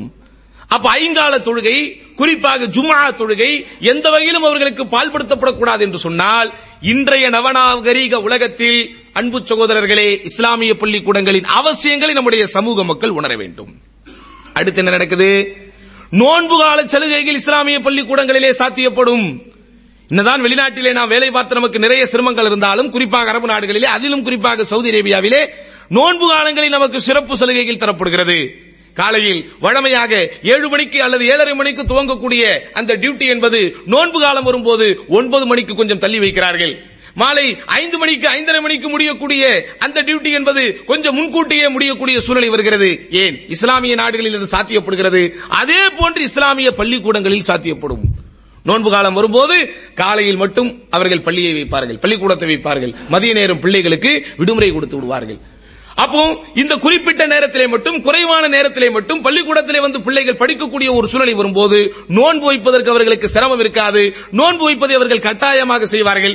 எல்லா பிள்ளைகளும் நோன்பு வைக்கும் போது லஞ்ச் நேரம் என்று ஒதுக்க வேண்டிய சூழ்நிலைகள் வராது. அப்ப அவைகளை எல்லாம் கொஞ்சம் வடிவமைத்து அந்த நோன்பு காலங்களில் அவர்களால் என்ன செய்ய முடியும்? முழுமையாக ரமதான் நோன்புகளை வைக்க முடியும். அடுத்து என்ன? விடுமுறைகள் விடுவது நம்முடைய பண்டிகைகளுக்கு ஏற்றால் போல், குறிப்பாக நம்முடைய நோன்பு பெருநாள்களுக்கும் ஹஜ் பெருநாள்களுக்கும் விடுமுறை கொடுப்பதற்கு சாத்தியம் எப்போது வரும் என்று சொன்னால், இஸ்லாமிய பள்ளிக்கூடங்கள் நடைபெறும் போதுதான். வழமையாக எல்லா பள்ளிக்கூடத்திலும் இந்த கோடை விடுமுறை ஒரு 45 தினங்கள் விடுகிறார்கள் என்றால், 50 தினங்கள் விடுகிறார்கள் என்றால், அதை 30 தினங்களாக அங்கே நம்ம 15 நாளை வெட்டிட்டு அந்த 15 தினங்களை எங்க நம்ம வைக்கலாம்? நோன்பு பெருநாங்கள், குறிப்பாக இறுதி 10 தினங்களில் விடுமுறை விட்டு பிள்ளைகளை இஅ்திகாஃப் வைப்பதற்கு கூட தூண்ட முடியும். பள்ளிக்கூடத்திலே படிக்கிற மற்ற பள்ளிக்கூடங்களிலே படிக்கிற நம்முடைய பிள்ளைகள் யாராவது இஅ்திகாஃப் வைத்திருக்கிறார்களா? இஅ்திகாஃப் என்கிற ஒரு மார்க்க கடமை இருப்பது நம்முடைய வீட்டு பிள்ளைகளுக்கு தெரியுமா? ஒவ்வொரு ரமதானிலும் இறுதி 10 தினங்களில் பெருமானார் ஸல்லல்லாஹு அலைஹி வஸல்லம் தொடர்ச்சியாக வைத்த இஅ்திகாஃபை நம் வீட்டு பிள்ளைகள் எந்த வருடமாவது வைத்திருக்கிறார்களா? வாழ்க்கையில ஒரு வாட்டி வைத்த அனுபவம் அவர்களுக்கு உண்டுமா? ஏன்னா அவர்களுக்கு அந்த ரமதானுடைய நாட்கள் வந்தாலும் சரி, ஏனைய நாட்கள் வந்தாலும் சரி வித்தியாசம் தெரியாது. இறுதி 10 தினங்கள் வந்தாலும் சரி அல்லது வேற எந்த நாட்கள் வந்தாலும் சரி அவர்களுக்கு வித்தியாசம் தெரியாது. ஆனால் நீங்கள் ஒரு இஸ்லாமிய பள்ளிக்கூடத்திலே உங்கள் பிள்ளைகளை படிக்க வைத்தால், ஒரு இஸ்லாமிய பள்ளிக்கூடத்தை நிறுவி அதிலே நீங்கள் உங்கள் பிள்ளைகளை படிக்க வைத்தால் என்ன நடக்கும்? இந்த 10 தினங்களை முழுமையாக விடுமுறை விட்டு அந்த பிள்ளைகளுக்கு இஅ்திகாஃப் வைப்பதற்குரிய ஒரு சூழ்நிலைகளை வைக்கலாம். அடுத்து என்ன? இஸ்லாமிய பள்ளிக்கூடங்கள் நீங்கள் நடத்தும் போது அன்பு சகோதரர்களே, ஒரு முக்கியமான விஷயத்தை உங்களால் சாதிக்க முடியும். அது என்னவென்று சொன்னால், இஸ்லாம் அல்லாத இந்த தஹ்ஃபீஸுல் குர்ஆன் என்கிற குர்ஆன் மனனம் இல்லாத, அரபிக் லாங்குவேஜ் என்று இல்லாத ஏனைய எதை இவர்கள் நடத்தினாலும் அதை இஸ்லாமியைசேஷன் என்கிற முறையில் நடத்தலாம். குறிப்பாக அறிவியலை நடத்துகிறீர்களா, கருவியலை நடத்துகிறீர்களா, குழந்தை பிறப்பை பற்றி நடத்துகிறீர்களா, நடத்திக்கிட்டே இருக்கும்போது இந்த குழந்தை பிறப்பை பற்றி குர்ஆனும் சொல்லுகிறது அப்படின்னு நீங்க அவனுக்கு சொல்லிக் கொடுக்கலாம். எந்த பாடங்களாக இருந்தாலும், எந்த பயனுள்ள விஷயங்களாக இருந்தாலும் அந்த அத்துணை பயனுள்ள விஷயங்களும் மார்க்கத்திலே சொல்லப்பட்டிருக்கிறது. அப்பவும் இஸ்லாம் என்பது இந்த கல்விக்கு எதிரானதல்ல, இந்த உலகத்தின் நவீன சவால்களுக்கு உட்படாதது அல்ல, அவைகளை எதிர்கொள்ளக்கூடிய எதிர்ப்பு சக்தி இல்லாத ஒன்றல்ல என்கிற விஷயத்தை ஆரம்பத்திலேயே அவனுக்கு நீங்கள் சொல்லி வளர்க்கும் போது சகோதரர்களே, மார்க்கம் வேறு நான் வேறு என்று தனியாக நிற்க மாட்டான். நம் வீட்டு பிள்ளைகளுக்கு இருக்கிற பெரிய பிரச்சனையே மார்க்கம் வேறு நாம் வேறு என்கிற தனித்தீவில் இருக்கிறான். அட, மார்க்கம் உனக்காக உள்ளது, உன்னுடைய வாழ்க்கைக்காக உள்ளது. உன்னுடைய வாழ்க்கையில் எதை நீ நல்லது என்று நினைக்கிறாயோ அந்த நல்லதை போதிக்கக்கூடியதான் இந்த மார்க்கம் என்கிற உணர்வை எப்படி அவனுக்கு ஏற்படுத்தலாம் சகோதரர்களே? எந்த பாடங்களை நடத்தினாலும் அந்த பாடங்களில் இஸ்லாத்தோடு தொடர்புடைய விஷயங்களை அவனுக்கு சொல்லிக் கொடுக்க முடியும். இல்லன்னா என்ன நடக்கும்? இத்து போன, பீத்து போன, உளுத்து போன டார்வினின் தத்துவத்தை இன்றும் நம் பிள்ளைகள் உண்மை என்று சொல்லிதான் பிடித்துக் கொண்டிருப்பார்கள். விஞ்ஞானத்தினால் நிரூபிக்க முடியாமல், அறிவியலினால் நிரூபிக்க முடியாமல், நிரூபிக்கப்படாத ஒரு கருத்து, ஆனால் கல்வியின் பேரில், அறிவியலின் பேரில் பிரபல்யப்படுத்தப்பட்ட காரணத்தினால் குரங்கில் இருந்துதான் மனிதன் வந்தான் என்கிற அந்த உளுத்து போன டார்வின் தத்துவத்தை இன்றைக்கு நம்முடைய பிள்ளைகள் படித்துக் கொண்டுதான் இருப்பார்கள், மார்க்க சூழல் இல்லாத பள்ளிக்கூடங்களாக இருந்தால். அடுத்து என்ன தெரியுமா? இந்த இஸ்லாமிய பள்ளிக்கூடங்களில் ஏற்படக்கூடிய மிகப்பெரிய ஒரு நன்மை, இன்றைக்கு எப்படி ஒரு தாவா சென்டரை மையமாக வைத்து மாதம் உங்களுக்கு ஒரு நிகழ்ச்சி ஏற்படுத்தப்படுகிறதோ, இதே போன்று பெற்றோர்களுக்கு இஸ்லாமிய நிகழ்ச்சிகளை தொடர்ச்சியாக மாதம் நடத்தி கொண்டிருக்கலாம். ஒவ்வொரு மாதமும் சிறப்பு நிகழ்ச்சிகள் என்கிற பெயரிலே பெற்றோர்களை அழைத்து தாவாவை செய்யலாம். இதுவும் இஸ்லாமிய பள்ளிக்கூடங்களில் சாத்தியப்படும். அதுக்கடுத்து ரொம்ப ஒரு முக்கியமான விஷயம், அன்பு சகோதரர்களே, இயக்கங்களுக்கும் அமைப்புகளுக்கும் அப்பாற்பட்டு ஒட்டுமொத்த முஸ்லிம்களையும் ஒரே இடத்திலே வைப்பதற்கு சாத்தியம் பள்ளிக்கூடங்கள் மட்டும்தான். பள்ளிவாசல் கூட அதை செய்ய முடியாது. ஏன்? இன்றைக்குத்தான் நான் அந்த பள்ளிக்கு போக மாட்டேன், நான் இந்த பள்ளிக்கு வர மாட்டேன் என்று இவன் அங்கே போவதில்லை, அவன் இங்கே வருவதில்லை.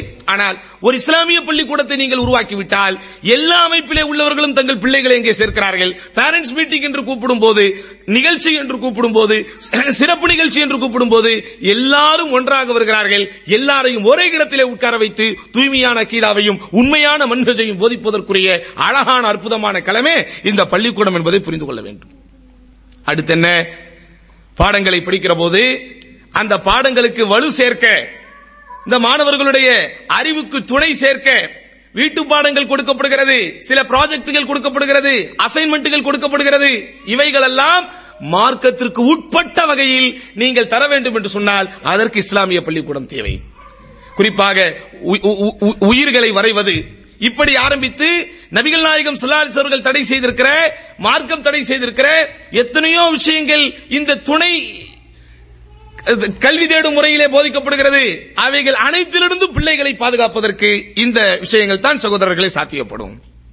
அடுத்து இஸ்லாமிய ஆண்களும் பெண்களும், குறிப்பாக பள்ளிக்கூடங்களிலே பணிபுரிகிற இஸ்லாமிய ஆசிரியர்கள் ஆண்களாக இருந்தாலும் பெண்களாக இருந்தாலும் இஸ்லாமிய முறைப்படி ஆடை அணிந்து இஸ்லாமிய கலாச்சாரத்தில் பிள்ளைகளுக்கு ஒரு பயிற்றுவிப்பு முறை அவர்கள் தர முடிகிறது.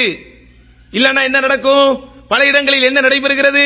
ஆசிரியைகள் கூட அரைகுறை ஆடைகளோடு வரக்கூடிய சூழ்நிலைகள், முழுமையான முறையில் அவர்கள் ஆடைகள் அணிந்து ஒழுக்கமான முறையில் வராத சூழ்நிலைகள் எத்தனையோ இடங்களில் நடக்கிறது.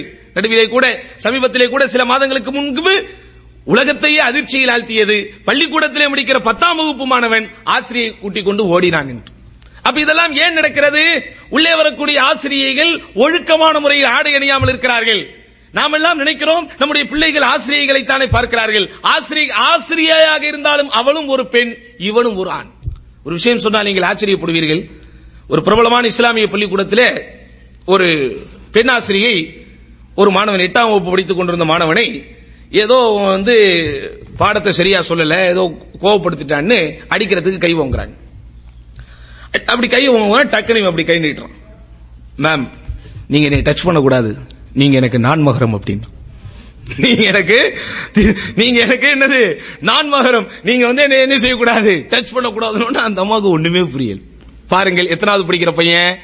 8ஆம் வகுப்பு படிக்கிற பையன் தன்னுடைய அந்த இஸ்லாமிய பள்ளிக்கூடத்திலே படிக்கிற காரணத்தினால், அந்த கலாச்சாரத்தை ஆரம்பத்திலிருந்தே அவன் கற்றுக்கொண்டிருந்த காரணத்தினால், ஒரு பெண்ணாசிரியை தன்னை அடிக்க வரும்போது என்னை நீங்கள் தொடக்கூடாது, காரணம் நான் உங்களுக்கு நான் மகரம் என்று சொல்லுகிறான். யோசித்து பாருங்கள், இப்படிப்பட்ட ஒரு சூழலில் நம்முடைய பிள்ளைகள் வளர்ந்தால் அந்த எதிர்பால் உணர்வின் மீது ஈர்ப்பு இல்லாமல் அவன் வளரும் போது எவ்வளவு ஒழுக்கசாலிகளாக வளருவான் என்பதை பாருங்கள். அடுத்து என்ன?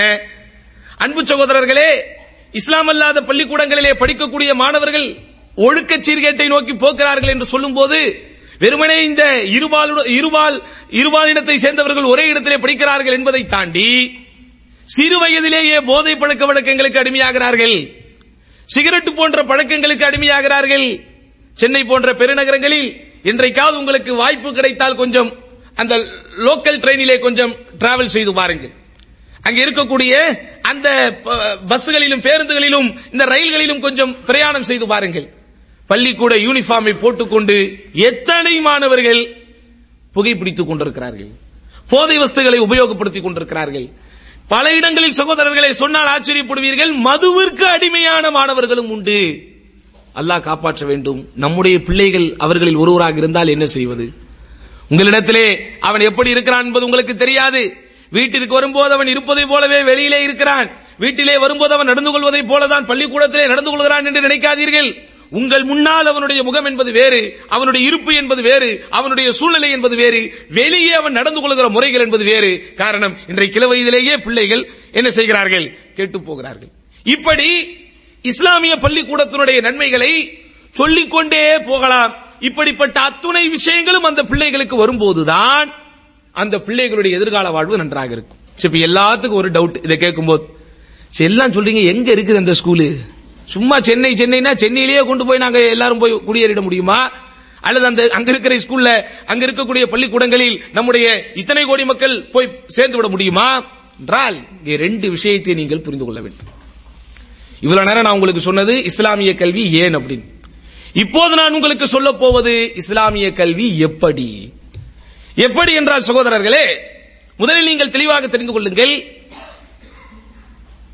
உங்கள் பிள்ளைகளை பள்ளிக்கூடத்திலே சேர்க்கும் முன்பு இந்த பள்ளிக்கூடத்திலே படித்தால் என் பிள்ளைக்கு சீக்கிரம் வேலை கிடைக்குமா, இந்த பள்ளிக்கூடத்திலே ஏற்கனவே படித்தவர்கள் ஆங்கிலத்திலே எப்படி பேசுகிறார்கள், அவர்கள் ஏற்கனவே எப்படிலே வேலை சேர்ந்திருக்கிறார்கள் என்பதை நீங்கள் பார்க்கிற மாதிரியே இந்த பள்ளிக்கூடங்களில் எங்களுடைய பிள்ளைகள் சேர்ந்தால் ஒழுக்கத்தை பெறுவார்களா என்று பார்க்க வேண்டும்.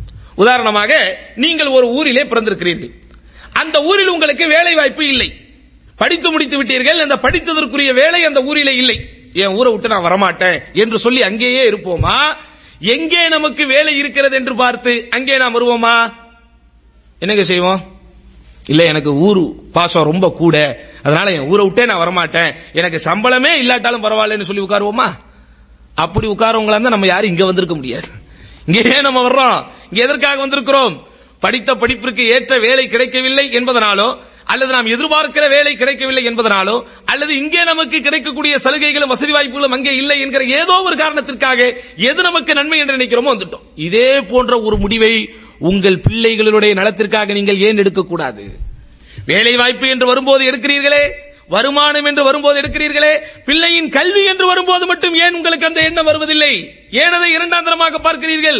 10 ஆண்டு காலம் 12 ஆண்டு காலம் தொடர்ச்சியாக உங்கள் பிள்ளை சிலைகளை பார்த்துக் கொண்டே, ஷிர்கான வார்த்தைகளை சொல்லிக் கொண்டே, துஹர் அஸர் போன்ற தொழுகைகளை விட்டுக் கொண்டே, ரமதான் மாதத்தில் நோன்பு வைக்காமல் இருந்து கொண்டே அவன் வளர்ந்து வரும்போது அவனிடத்தில் என்ன நன்மையை நீங்கள் எதிர்பார்க்கிறீர்கள்? அதுக்கப்புறம் குத்துதே கொடைதேங்கிறோம். என் பிள்ளை என்ன மதிக்கிறதே இல்லை, என் பிள்ளை என் பேச்சை கேட்கிறதே இல்லை, என் பிள்ளை என்கிட்ட பேசுறதே இல்லை. அவன் உங்களிடத்திலே பேசுவதற்குரிய எந்த சூழலை நீங்கள் உருவாக்கி கொடுத்தீர்கள்? சடவாத பள்ளிக்கூடத்திலே கொண்டு போய் சேர்க்கும் போது எதை நீங்கள் எதிர்பார்த்தீர்கள்? என் பிள்ளை நல்லா இங்கிலீஷ் பேசணும்னு கொண்டு போய் விட்டீங்க, இங்கிலீஷ் நல்லா பேசுறான். என் பிள்ளை நல்லா மார்க் எடுக்க வேண்டும் என்று விட்டீர்கள், நன்றாக மார்க் எடுத்தான். என் பிள்ளை நன்றாக தொழ வேண்டும் என்று நினைத்து எத்தனை பேர் கொண்டு போய் விட்டீங்க? சகோதரர்களே, அவன் உங்கள் கைக்குள் அடங்கும் பருவத்திலே இருக்கும் போது, நீங்கள் பார்த்தாலே உங்களுக்கு அவன் பயப்படக்கூடிய ஒரு சூழ்நிலை இருக்கும் போது, நீங்கள் அவனுக்கு மார்க்க ரீதியாக செய்ய வேண்டிய எந்த கடமைகளையும் செய்யாமல் அவன் கொஞ்சம் திமிரி வரும்போது, அவன் கொஞ்சம் வளர்ந்து வரும்போது அவன் உங்களுக்கு அடங்கி போக வேண்டும் என்று நீங்கள் எதிர்பார்த்தால் எப்படி சகோதரர்களே இது சாத்தியப்படும்? அப்ப முதல் விஷயம் தெளிவாக தெரிந்து கொள்ளுங்கள். எப்படி உங்கள் வருமானத்திற்காக நீங்கள் படித்த படிப்பிற்கு ஏற்ற வேலை எங்கே கிடைக்கிறது என்று பார்த்து உங்களால் வர முடிகிறதோ, முடிந்த வரைக்கும் அந்த முடிவை நீங்கள் எடுக்கிறீர்களோ, அதே முடிவை முடிந்த வரைக்கும் எந்த இடங்களில் உங்கள் பிள்ளைகளுக்கு இந்த கல்வி தரப்படுகிறதோ அதை நீங்கள் நோக்கி நீங்கள் வர வேண்டும். அது எங்க இருக்கிறது என்று பட்டியல் போட்டால் அது விளம்பர நிகழ்ச்சி ஆயிடும். அதல்ல, அது ஒவ்வொரு பெற்றோர்களுடைய கடமை. எந்த இடத்தில் தூய்மையான கல்வி போதிக்கப்படுகிறது அதை தேடி பார்க்க வேண்டிய கடமை உங்களுக்கு இருக்கிறது. எப்படி இது உங்களுக்கு தெரியும்? எப்படி உங்களுக்கு சாத்தியப்படும்? யாரெல்லாம் இங்க வாழ்ந்து கொண்டிருக்கக்கூடிய மக்களில் பள்ளிக்கூடங்களோடும் கல்வித்துறையோடும் தொடர்பு கொண்டவர்களாக இருக்கிறார்களோ அப்படிப்பட்ட தாயிகளின் தொடர்பு உங்களுக்கு வர வேண்டும். அவர்களிடத்தில் இது குறித்து நீங்கள் கேட்க வேண்டும். எத்தனை பேர் கேட்டிருக்கிறீர்கள்? என் பிள்ளையை இஸ்லாமிய சூழலில் படிக்க வைக்க வேண்டும் என்று நான் ஆசைப்படுகிறேன், அதற்கு எங்கே வழி இருக்கிறது என்று எத்தனை பேர் இன்றைக்கு முஸ்லீம்கள் எடுக்கிறோம்? 10th முடிச்ச உடனே அந்த பிளஸ் 2ல அவன் எந்த குரூப்பை எடுக்க வேண்டும் என்று எத்தனை பேரிடத்திலே கேட்கிறீர்கள்? பிளஸ் 2 முடித்தவுடன் அவனை எந்த காலேஜிலே போட வேண்டும் என்று எத்தனை பேரிடத்திலே கேட்கிறீர்கள்? இங்கே ஒரு பெரிய நிறுவனங்களில் பணிபுரிந்து கொண்டிருக்கக்கூடிய தொடர்புகள் உங்களுக்கு இருந்தால் எவ்வளவு தூரம் அவரிடத்திலே ஆலோசனை வாங்கி இருப்பீர்கள்? எப்படி என் பிள்ளையை கொண்டு வந்து சாபிக்ல விடுறது, எப்படி என் பிள்ளையை கொண்டு வந்து அராம் கோல விடுறதெல்லாம் எவ்வளவு ஆர்வமாக பேசுகிறீர்கள். எப்படி என் பிள்ளைய இந்த உலகத்தில் இவன் இந்த உலக கல்வியை படிக்கிற போதே அவனுக்கு மார்க்க போதனைகளை விடுவது என்று எத்தனை பேர் யோசிக்கிறோம்? அது எப்ப தெரியுமா யோசிப்போம்? ஒரு கட்டம் வரும், நீங்கள் அவனை அடிக்க ஏற்கனவே சொல்லியிருக்கேன் நினைக்கிறேன், அடிக்க கை ஓங்கும் போது இப்படி அவன் குனிகிறானே, அது வரைக்கும் உங்களுக்கு அந்த யோசனை வராது. ஒரு கட்டம் இருக்கும். எப்போ அடி பசங்க எல்லாம் இப்படி செஞ்சு காட்டிடக்கூடாது, தப்பு, நீங்க எல்லாம் அப்படி செய்ய மாட்டீங்க, நல்ல பிள்ளைங்க, நான் வெளியே உள்ள பிள்ளைகளை பத்தி பேசுறேன். நீங்க கை வாங்கும் போது இப்படி பிளாக் பண்ணுவான், அப்பதான் உங்களுக்கு அந்த வழி தெரியும். ஆஹா, எதை சொல்லணுமோ அதை சொல்லாம விட்டுட்டோமே அப்படின்னு ஒரு காலம் இருக்கும். சகோதரர்களே, நீங்கள் அடிக்க வேண்டாம், பார்த்தால் போதும் பயப்படுவான். ஒரு கட்டம் இருக்கிறது, கொஞ்சம் மறுபு மீசை அவனுக்கு முளைக்க ஆரம்பித்து விட்டால், அவனுக்குன்னு ஒரு செட்டு சேர்ந்து உட்கார்ந்து சில விஷயங்களை அவன் பேச ஆரம்பித்து விட்டால் இப்படிம்பா, அப்பதான் உங்களுக்கு அந்த வழி தெரியும். அப்போ அவன் படித்து முடித்தவுடன் அவனுக்கு வேலை வாய்ப்பு உருவாக எவ்வளவு தெளிவாக எப்படியாவது கொண்டு போய் உள்ள நுழைச்சோமா இல்லையா? படிச்சு முடிச்சுட்டு 2 வருஷம் வேலையே இல்லாம இருந்தாலும் அல்லது 3 ஆண்டுகள் ஏதோ குறிப்பிட்ட காலம் வேலையே இல்லாமல் இருந்தாலும் அவரை பிடிச்சி இவரை பிடிச்சி அங்க பேசி இங்க பேசி எப்படியாவது கொண்டு போய் சேர்த்து விடுகிறோமா இல்லையா சகோதரர்களே? அதே மாதிரி ஏன் நீங்க இதை சேர்க்கிறது இல்ல?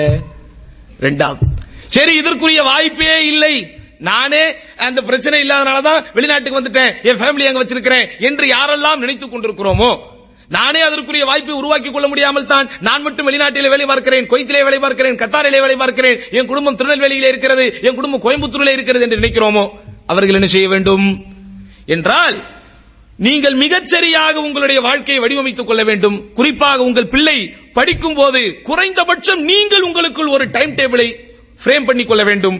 70% அவன் இதை படிக்கட்டும், 30% எப்படியாவது அவனுக்கு நான் மார்க்கம் அடித்துக் கொள்வதற்குரிய சூழ்நிலைகளை உருவாக்குவேன். ஏன் உங்கள் ஊர்களிலே பள்ளிக்கூடங்கள் பள்ளிவாசல்கள் இருக்கும் போது ஒரு பார்ட் டைமாக அவனை குர்ஆன் மனனம் செய்ய நீங்கள் அனுப்ப வேண்டும் என்று நினைத்தால் அனுப்ப முடியாதா? அங்கு குர்ஆனையும் சுன்னாவையும் போதிக்கக்கூடிய உலமாக்கள் இருந்தால், தாயிகள் இருந்தால், அவர்களிடத்திலே தொடர்பு கொண்டு என் பிள்ளைக்கு பகுதி நேரமாக மார்க்கத்தை நீங்கள் கட்டாயம் சொல்லிக் கொடுக்க வேண்டும் என்று ஒரு முடிவெடுக்க முடியாதா? முயற்சி செஞ்சா செய்யலாம். எத்தனை டியூஷன்களுக்கு அனுப்புகிறீர்கள்? எத்தனை டியூஷன்களுக்கு தனித்தனியாக அனுப்புகிறீர்கள்? ஒவ்வொரு நாளும் பிரிச்சு திங்கட்கிழமை இங்கே, செவ்வாய்க்கிழமை இங்கே, புதன்கிழமை இங்கே என்று அதையெல்லாம் எவ்வளவு நேர்த்தியாக அதற்குரிய ஆசிரியர்களை பார்த்து அனுப்புகிறீர்கள். அதே போன்று ஏன் நீங்கள் இஸ்லாமிய கல்வியை படித்துக் கொள்வதற்குரிய அந்த ஒரு சூழலை உருவாக்குவதிலே சுணக்கம் காட்டுகிறீர்கள்? அன்பு சகோதரர்களே, இன்றைக்கு எதெல்லாம் பெரிய பெரிய கல்வி என்று பார்க்கப்படுகிறதோ அந்த எல்லா கல்வியையும் இந்த உலகத்திற்கு அறிமுகப்படுத்தியதே நம்முடைய உலமாக்கள் என்பதை மறந்து விடாதீர்கள். கெமிஸ்ட்ரி என்று சொல்லுகிறோம், அந்த கெமிஸ்ட்ரியில் மிகப்பெரிய ஒரு கலையை உருவாக்கி கொடுத்ததே இமாம் ஜாபிர் பின் ஹையான். வரலாறை படித்து பாருங்கள். இயற்பியல், வேதியியல் என்று சொல்லுகிறோம், இதிலே மிகப்பெரிய ஒரு நுணுக்கங்களை, மிகப்பெரிய விஷயங்களை இந்த சமூகத்திற்கு அறிமுகப்படுத்தியது நம்முடைய உலமாக்கள் என்பதை மறந்து விடாதீர்கள். மருத்துவம் என்று சொல்லுகிறோம், உண்மையிலேயே மருத்துவக்கலை இந்த உலகத்திற்கு கொடுத்தது யார்? திருக்குர்ஆன் சொல்வதை போல, நபிகள் நாயகம் ஸல்லல்லாஹு அலைஹி வஸல்லம் சொல்வதை போல மருத்துவ குறிப்புகளை எந்த மருத்துவராவது சொல்லி இருக்கிறாரா? திப்பு நபவி என்கிற புத்தகத்தை படித்து பாருங்கள். எவ்வளவு ஆலோசனைகள் சொல்லப்பட்டிருக்கிறது, எவ்வளவு மருந்துகள் சொல்லப்பட்டிருக்கிறது, எவ்வளவு நிவாரணங்களுக்குரிய வழிமுறைகள் சொல்லப்பட்டிருக்கிறது. எல்லாத்தையும் பழமை என்று நினைக்கிறோம். இது எல்லாமே யாருக்கோ எவருக்காகவோ சொல்லப்பட்டது என்று நினைக்கிறோம். இது எல்லாமே தாடி தொப்பி வச்சவங்களுக்குரியது என்று சொல்லி, அது ஒரு ஹஜ்ரத்மார்களுக்கு, மௌலானாக்களுக்கு என்று சொல்லி அதை ஒரு தனியாக நீங்கள் ஆக்கிவிட்டதன் விளைவுதான் சகோதரர்களே இன்றைக்கு தனித்தீவுகளில் வாழ்ந்து கொண்டிருக்கிறோம். மார்க்கத்தை தனியாக வைக்காதீர்கள். அது உங்களுடைய வாழ்க்கையோடு தொடர்புடையது. உங்கள் வாழ்க்கை எப்படி இருக்க வேண்டும் என்கிற சூழ்நிலை உங்களுக்கு உருவாக்கியது. அதனால் அன்பு சகோதரர்களே, உண்மையிலேயே இதை ஒரு வேண்டுகோளாக இன்றைக்கு நான் வைக்கிறேன். உங்களில் யாராவது கோடீஸ்வரர்கள் இருந்தால், நிறைய கோடிகளை சேர்த்து வைத்திருந்தால், இதுல ஏதாவது இன்கம் டாக்ஸ் பிரச்சனை வருமா? எடிட் பண்ணும்போது பார்த்து பண்ணுங்க. நம்ம சமுதாய மக்கள் ஒரு பேச்சுக்கு சொல்றேன், நீங்கள் முதல் போட்டு பெரிய பெரிய வியாபாரங்கள் நடத்தி அதன் மூலம் லாபம் வர வேண்டும் என்று எதிர்பார்ப்பதை விட சகோதரர்களே, சரியான முறையில் முறைப்படி மார்க்க கல்வியை போதிக்கிற பள்ளிக்கூடங்களை இன்றைக்கு உருவாக்குங்கள். அதுதான் இன்றைக்கு சமூகத்திற்கு தேவை. மிகச்சரியான உலமாக்களுடைய தொடர்பை வைத்து நீங்கள் அந்த பள்ளிக்கூடங்களை உருவாக்க வேண்டும். சும்மா பேருக்கு இஸ்லாமிய கல்வி என்று ஆரம்பித்து, சும்மா பேருக்கு இஸ்லாமிய ஸ்கூல் என்று ஆரம்பித்து, மார்க்கத்திற்கு முரண்பட்ட விஷயங்களையும், அகீதாவுக்கு முரண்பட்ட விஷயங்களையும், குராஃபாத்துகளையும் போதிக்கக்கூடிய விஷயங்களுக்கு நீங்கள் உங்களுடைய ஆலோசனைகளையும் உங்களுடைய பொருளாதாரத்தையும் தருவது உகந்ததல்ல. குர்ஆனையும் சுன்னாவையும் முறைப்படி போதிக்கக்கூடியவர்களாக இருக்கக்கூடியவர்களை நீங்கள் மையமாக வைத்து இந்த பள்ளிக்கூடங்களை நீங்கள் உருவாக்கி சமூக சேவைகளை செய்வதற்கு முன்வாருங்கள். இன்றைக்கு அதுதான் சமூகத்தினுடைய தேவை. எல்லாரும் அவர்களுடைய பிள்ளைகளை படிக்க வைக்கிறோம், ஆனால் எங்கே படிக்க வைக்கிறோம் என்பதை குறித்த எண்ணமே இல்லாமல் வாழ்ந்து கொண்டிருக்கிறோம். அருமை சகோதரர்களே, அல் ஜீபரா என்கிற அந்த கணிதத்தை இன்றைக்கு உலகத்திலே தந்தது யார்? ஜாபிர் இப்னு ஹையான் அல்லவா? அவருடைய பேரில் தானே, ஜாபிர் என்கிற அவருடைய பேரில் தானே அல் ஜீபரா என்கிற இந்த கல்வியை அறிமுகப்படுத்தப்பட்டது. சோப்பு ஆரம்பித்து, கண்ணாடி ஆரம்பித்து எல்லாவற்றையும் இந்த உலகத்திற்கு அறிமுகப்படுத்தியது நம்முடைய உலமாக்கள் தான். ஒரு ஆலிமிடத்திலே ஒரு கேள்வி ஒன்று கேட்கப்பட்டுச்சு. இந்த எல்லா கண்டுபிடிப்புகளையும் முஸ்லிம்கள் கண்டுபிடிச்சுக்கிட்டே இருந்தாங்க அந்த காலத்தில். இப்ப ஏன் இஸ்லாமிய விஞ்ஞானிகளே இல்ல, அல்லது இஸ்லாமிய விஞ்ஞானிகள் என்று அறியப்படுபவர்கள் பெரும்பாலும் இல்ல, எதுவும் கண்டுபிடிக்காம இருக்கிறாங்களே, என்ன காரணம்? கிறிஸ்தவ உலகத்திலே இருப்பவர்களும் யூத உலகத்திலே இருப்பவர்களும் ஒரு காலத்தில் எதுவுமே கண்டுபிடிக்காமல் இருந்தார்கள். குறிப்பாக ஐரோப்பிய கண்டத்திலே, யூரோப்ஸ் என்ற இன்றைக்கு பார்க்கிறோமே, இந்த ஐரோப்பாவிலே வாழ்ந்தவர்கள் எதுவுமே கண்டுபிடிக்காமல் இருந்தார்கள். இன்னைக்கு எப்படி இவங்க எல்லா கண்டுபிடிப்புகளையும் பண்ணிக்கிட்டு இருக்கிறாங்க? இந்த ஆலிம் சொன்னார், அருமையான பதில். ரெண்டுக்கும் காரணம், ரெண்டு பேரும் அவங்களுடைய தீனை விட்டதனாலதான். ரெண்டுக்கும் காரணம், அவங்க ரெண்டு பேருமே அவங்களுடைய மார்க்கத்தை விட்டதனால் தான். யாரை இன்றைக்கு யூத குலம் என்றும் கிறிஸ்தவ உலகம் என்றும் பெருமையாக பேசிக் கொண்டிருக்கிறோமோ, ஒரு காலத்தில் அவர்கள் சகோதரர்களே அவர்களுடைய மதங்கள் அவர்களுக்கு போதித்த மூட நம்பிக்கைகளையும், மதங்கள் அவர்களுக்கு போதித்த சடவாத சம்பிரதாயங்களையும் செய்து கொண்டிருந்தார்கள். அவர்களுக்கு கண்டுபிடிப்பு மரமும் இல்லை, ஒன்றும் வரவில்லை. நம்முடைய முன்னோர்களை பொறுத்தவரைக்கும் குர்ஆனையும் ஹதீஸையும் தெளிவாக பற்றி பிடித்தார்கள். அதனுடைய பிரதிபலிப்பாக, அதனுடைய பிரதிபலனாக நிறைய சமூக கண்டுபிடிப்புகளை சமுதாயங்களுக்கு தந்தார்கள். அப்படியே ஒரு காலம் வந்தது, இந்த யூத உலகத்திலே உள்ளவர்களும் கிறிஸ்தவ உலகத்திலே உள்ளவர்களும் தன் மதத்தை விட்டான். அதனாலதான் விஞ்ஞானிகள் பெரும்பாலும், அறிவியல் கண்டுபிடிப்பாளர்கள் பெரும்பாலும் பேர்தான் அவர்களுக்கு கிறிஸ்தவ உலகத்தை சார்ந்த பேரோ யூத உலகத்தை சார்ந்த பேரோ இருக்குமே தவிர, ஆனா பெரும்பாலும் யாராதான் இருக்கிறான்? நாத்திகர்களாக இருக்கிறான். அவன் மார்க்கத்தை விட்டுட்டான், அவனால எல்லாம் கண்டுபிடிக்க முடியுது. அதே மாதிரி நம்ம மக்கள் என்ன பண்ணாங்க? அது உலக கல்வி, இது மார்க்க கல்வின்னு சொல்லி குர்ஆனையும் ஹதீஸையும் விட்டார்கள். இவ்வளவு பேர் உலக கல்வியை படித்து இவ்வளவு பெரிய பட்டங்களை உருவாக்கினோமே, என்ன பெரிய சாதனைகளை இந்த சமூக மக்களுக்கு இவர்கள் தந்து விட்டார்கள்? அத்திபூத்த மாதிரி என்னைக்காவது ஒரு நியூஸ்ல வரும், தஞ்சாவூரை சார்ந்த மாணவன் இதில் வைத்து இந்த மோட்டார் வாகனத்தை கண்டுபிடித்தான். அந்த நியூஸோட அன்னையோட முடிஞ்சிடும். அதுக்கப்புறம் அதை பத்தி எவனும் பேசவும் மாட்டான், அதை வச்சு எவனும் செய்யவும் மாட்டான். கும்பகோணத்தை சேர்ந்தவன் இப்படி இந்த உதிரி பாகத்தில் இந்த ஒரு ஆயிலை போட்டு ஓடக்கூடிய ஒன்றை கண்டுபிடித்தான். இதுதான், இவ்வளவு தான் வருதே தவிர, இந்த சமூகத்தையே புரட்டி போடுகிற, சமுதாயத்தையே புரட்டி போடுகிற, இந்த உலகமே அண்ணாந்து பார்க்கிற எந்த கண்டுபிடிப்பை சகோதரர்களை இந்த சடவாத கல்வி தந்துச்சு? சும்மா இவன் சொல்லிக் கொள்கிறான் மாடர்ன் எஜுகேஷன், அது இது. ஆனா என்ன பிரயோஜனம் என்று பார்த்தால் சகோதரர்களே, ஒண்ணுமே இல்லை. நீங்கள் தெளிவாக சிந்தித்து, என் அளவில் என் பிள்ளைகளுக்கு நான் இந்த கல்வியை கொடுத்தே தீர்வேன். சமூகத்தின் மீது பழி போடாதீர்கள். அவன் ஆரோக்கியத்திற்கு சமூகத்தின் மீது பழி போட்டீர்களா? அவனுடைய ஆரோக்கியத்திற்கோ, அவனுடைய அலங்காரத்திற்கோ, அவனுடைய பசிக்கோ பட்டினிக்கோ சமூகத்தின் மீது பழி போட்டீர்களா? அவனுக்கு ஒரு உடம்பு சரியில்லை, ஒரு வியாதி இருக்கிறது, அதற்கு ஆபரேஷன் செய்ய வேண்டும், என் ஊர்ல செய்ய முடியல, ஊர்லயே உட்கார்ந்து இருக்கிறோமா, அதுக்கு தேர்ந்தெடுத்து போய் தேடி போய் ஹாஸ்பிடல்ல போய் சேர்க்கிறோமா இல்லையா? ஏன் இந்த கல்விக்கு மட்டும் அந்த முக்கியத்துவத்தை எடுக்காமல் இருக்கிறீர்கள்? பெண்ணை பெத்துட்டீங்க, அந்த பெண்ணுக்குரிய மாப்பிள்ளை உங்கள் ஊர்ல கிடைக்கல, உட்கார்ந்துருவீங்களா ஊர்லயே? அக்கம் பக்கம் விசாரிக்கிறீங்க, அடுத்த மாவட்டம் வெளி மாநிலங்களிலே கூட இன்றைக்கு பெண் பிள்ளைகளை கட்டி கொடுக்க தயாராகி விட்டோமே. மும்பையிலும் டெல்லியிலும் நாக்பூரிலும் வாழக்கூடிய எத்தனையோ தமிழ் குடும்பங்களுக்கு நம்ம வீட்டு பெண்களை கட்டி கொடுக்கிறோமா இல்லையா சகோதரர்களே? அப்ப கல்யாணம் வரும்போது ஊரை விட்டு போறீங்க, வியாபாரம் வரும்போது ஊரை விட்டு போகிறீர்கள், மருத்துவம் என்று வரும்போது போகிறீர்கள், இஸ்லாமிய கல்வி என்று வரும்போது மட்டும் ஏன் அடம் பிடிக்கிறோம்? அதை உருவாக்குவதற்குரிய முயற்சிகளில் ஏன் இறங்காமல் இருக்கிறோம்? சமூகம் நினைத்தால் நிச்சயமாக செய்ய முடியும். இன்றைக்கு காலத்தின் கட்டாயமே உங்கள் பிள்ளைகளுக்கு மார்க்க கல்வியை நீங்கள் முறைப்படி போதித்தே ஆக வேண்டும். அப்போதுதான் சகோதரன் அகீதா ரீதியாக பண்படுத்தப்படுவான். சின்ன வயதில், இளம் வயதில் மார்க்கத்தை முறையாக நீங்கள் அவனுக்கு போதித்து விட்டால் விதியை குறித்த தெளிவான நம்பிக்கை அவனுக்கு வரும். மறந்து கூட அவன் மார்க்கத்திற்கு முரண்பட்ட பேச்சை பேச மாட்டான். அகீதாவை அவனுக்கு தெளிவாக நீங்கள் சொல்லிக் கொடுத்து விட்டால் இணை வைப்பின் பக்கமே அவன் போக மாட்டான். இணை வைப்பினுடைய அத்தனை விபரீதங்களையும் அவன் புரிந்து அதிலிருந்து என்ன செய்வான்? முழுக்க முழுக்க விலகி நிற்பான்.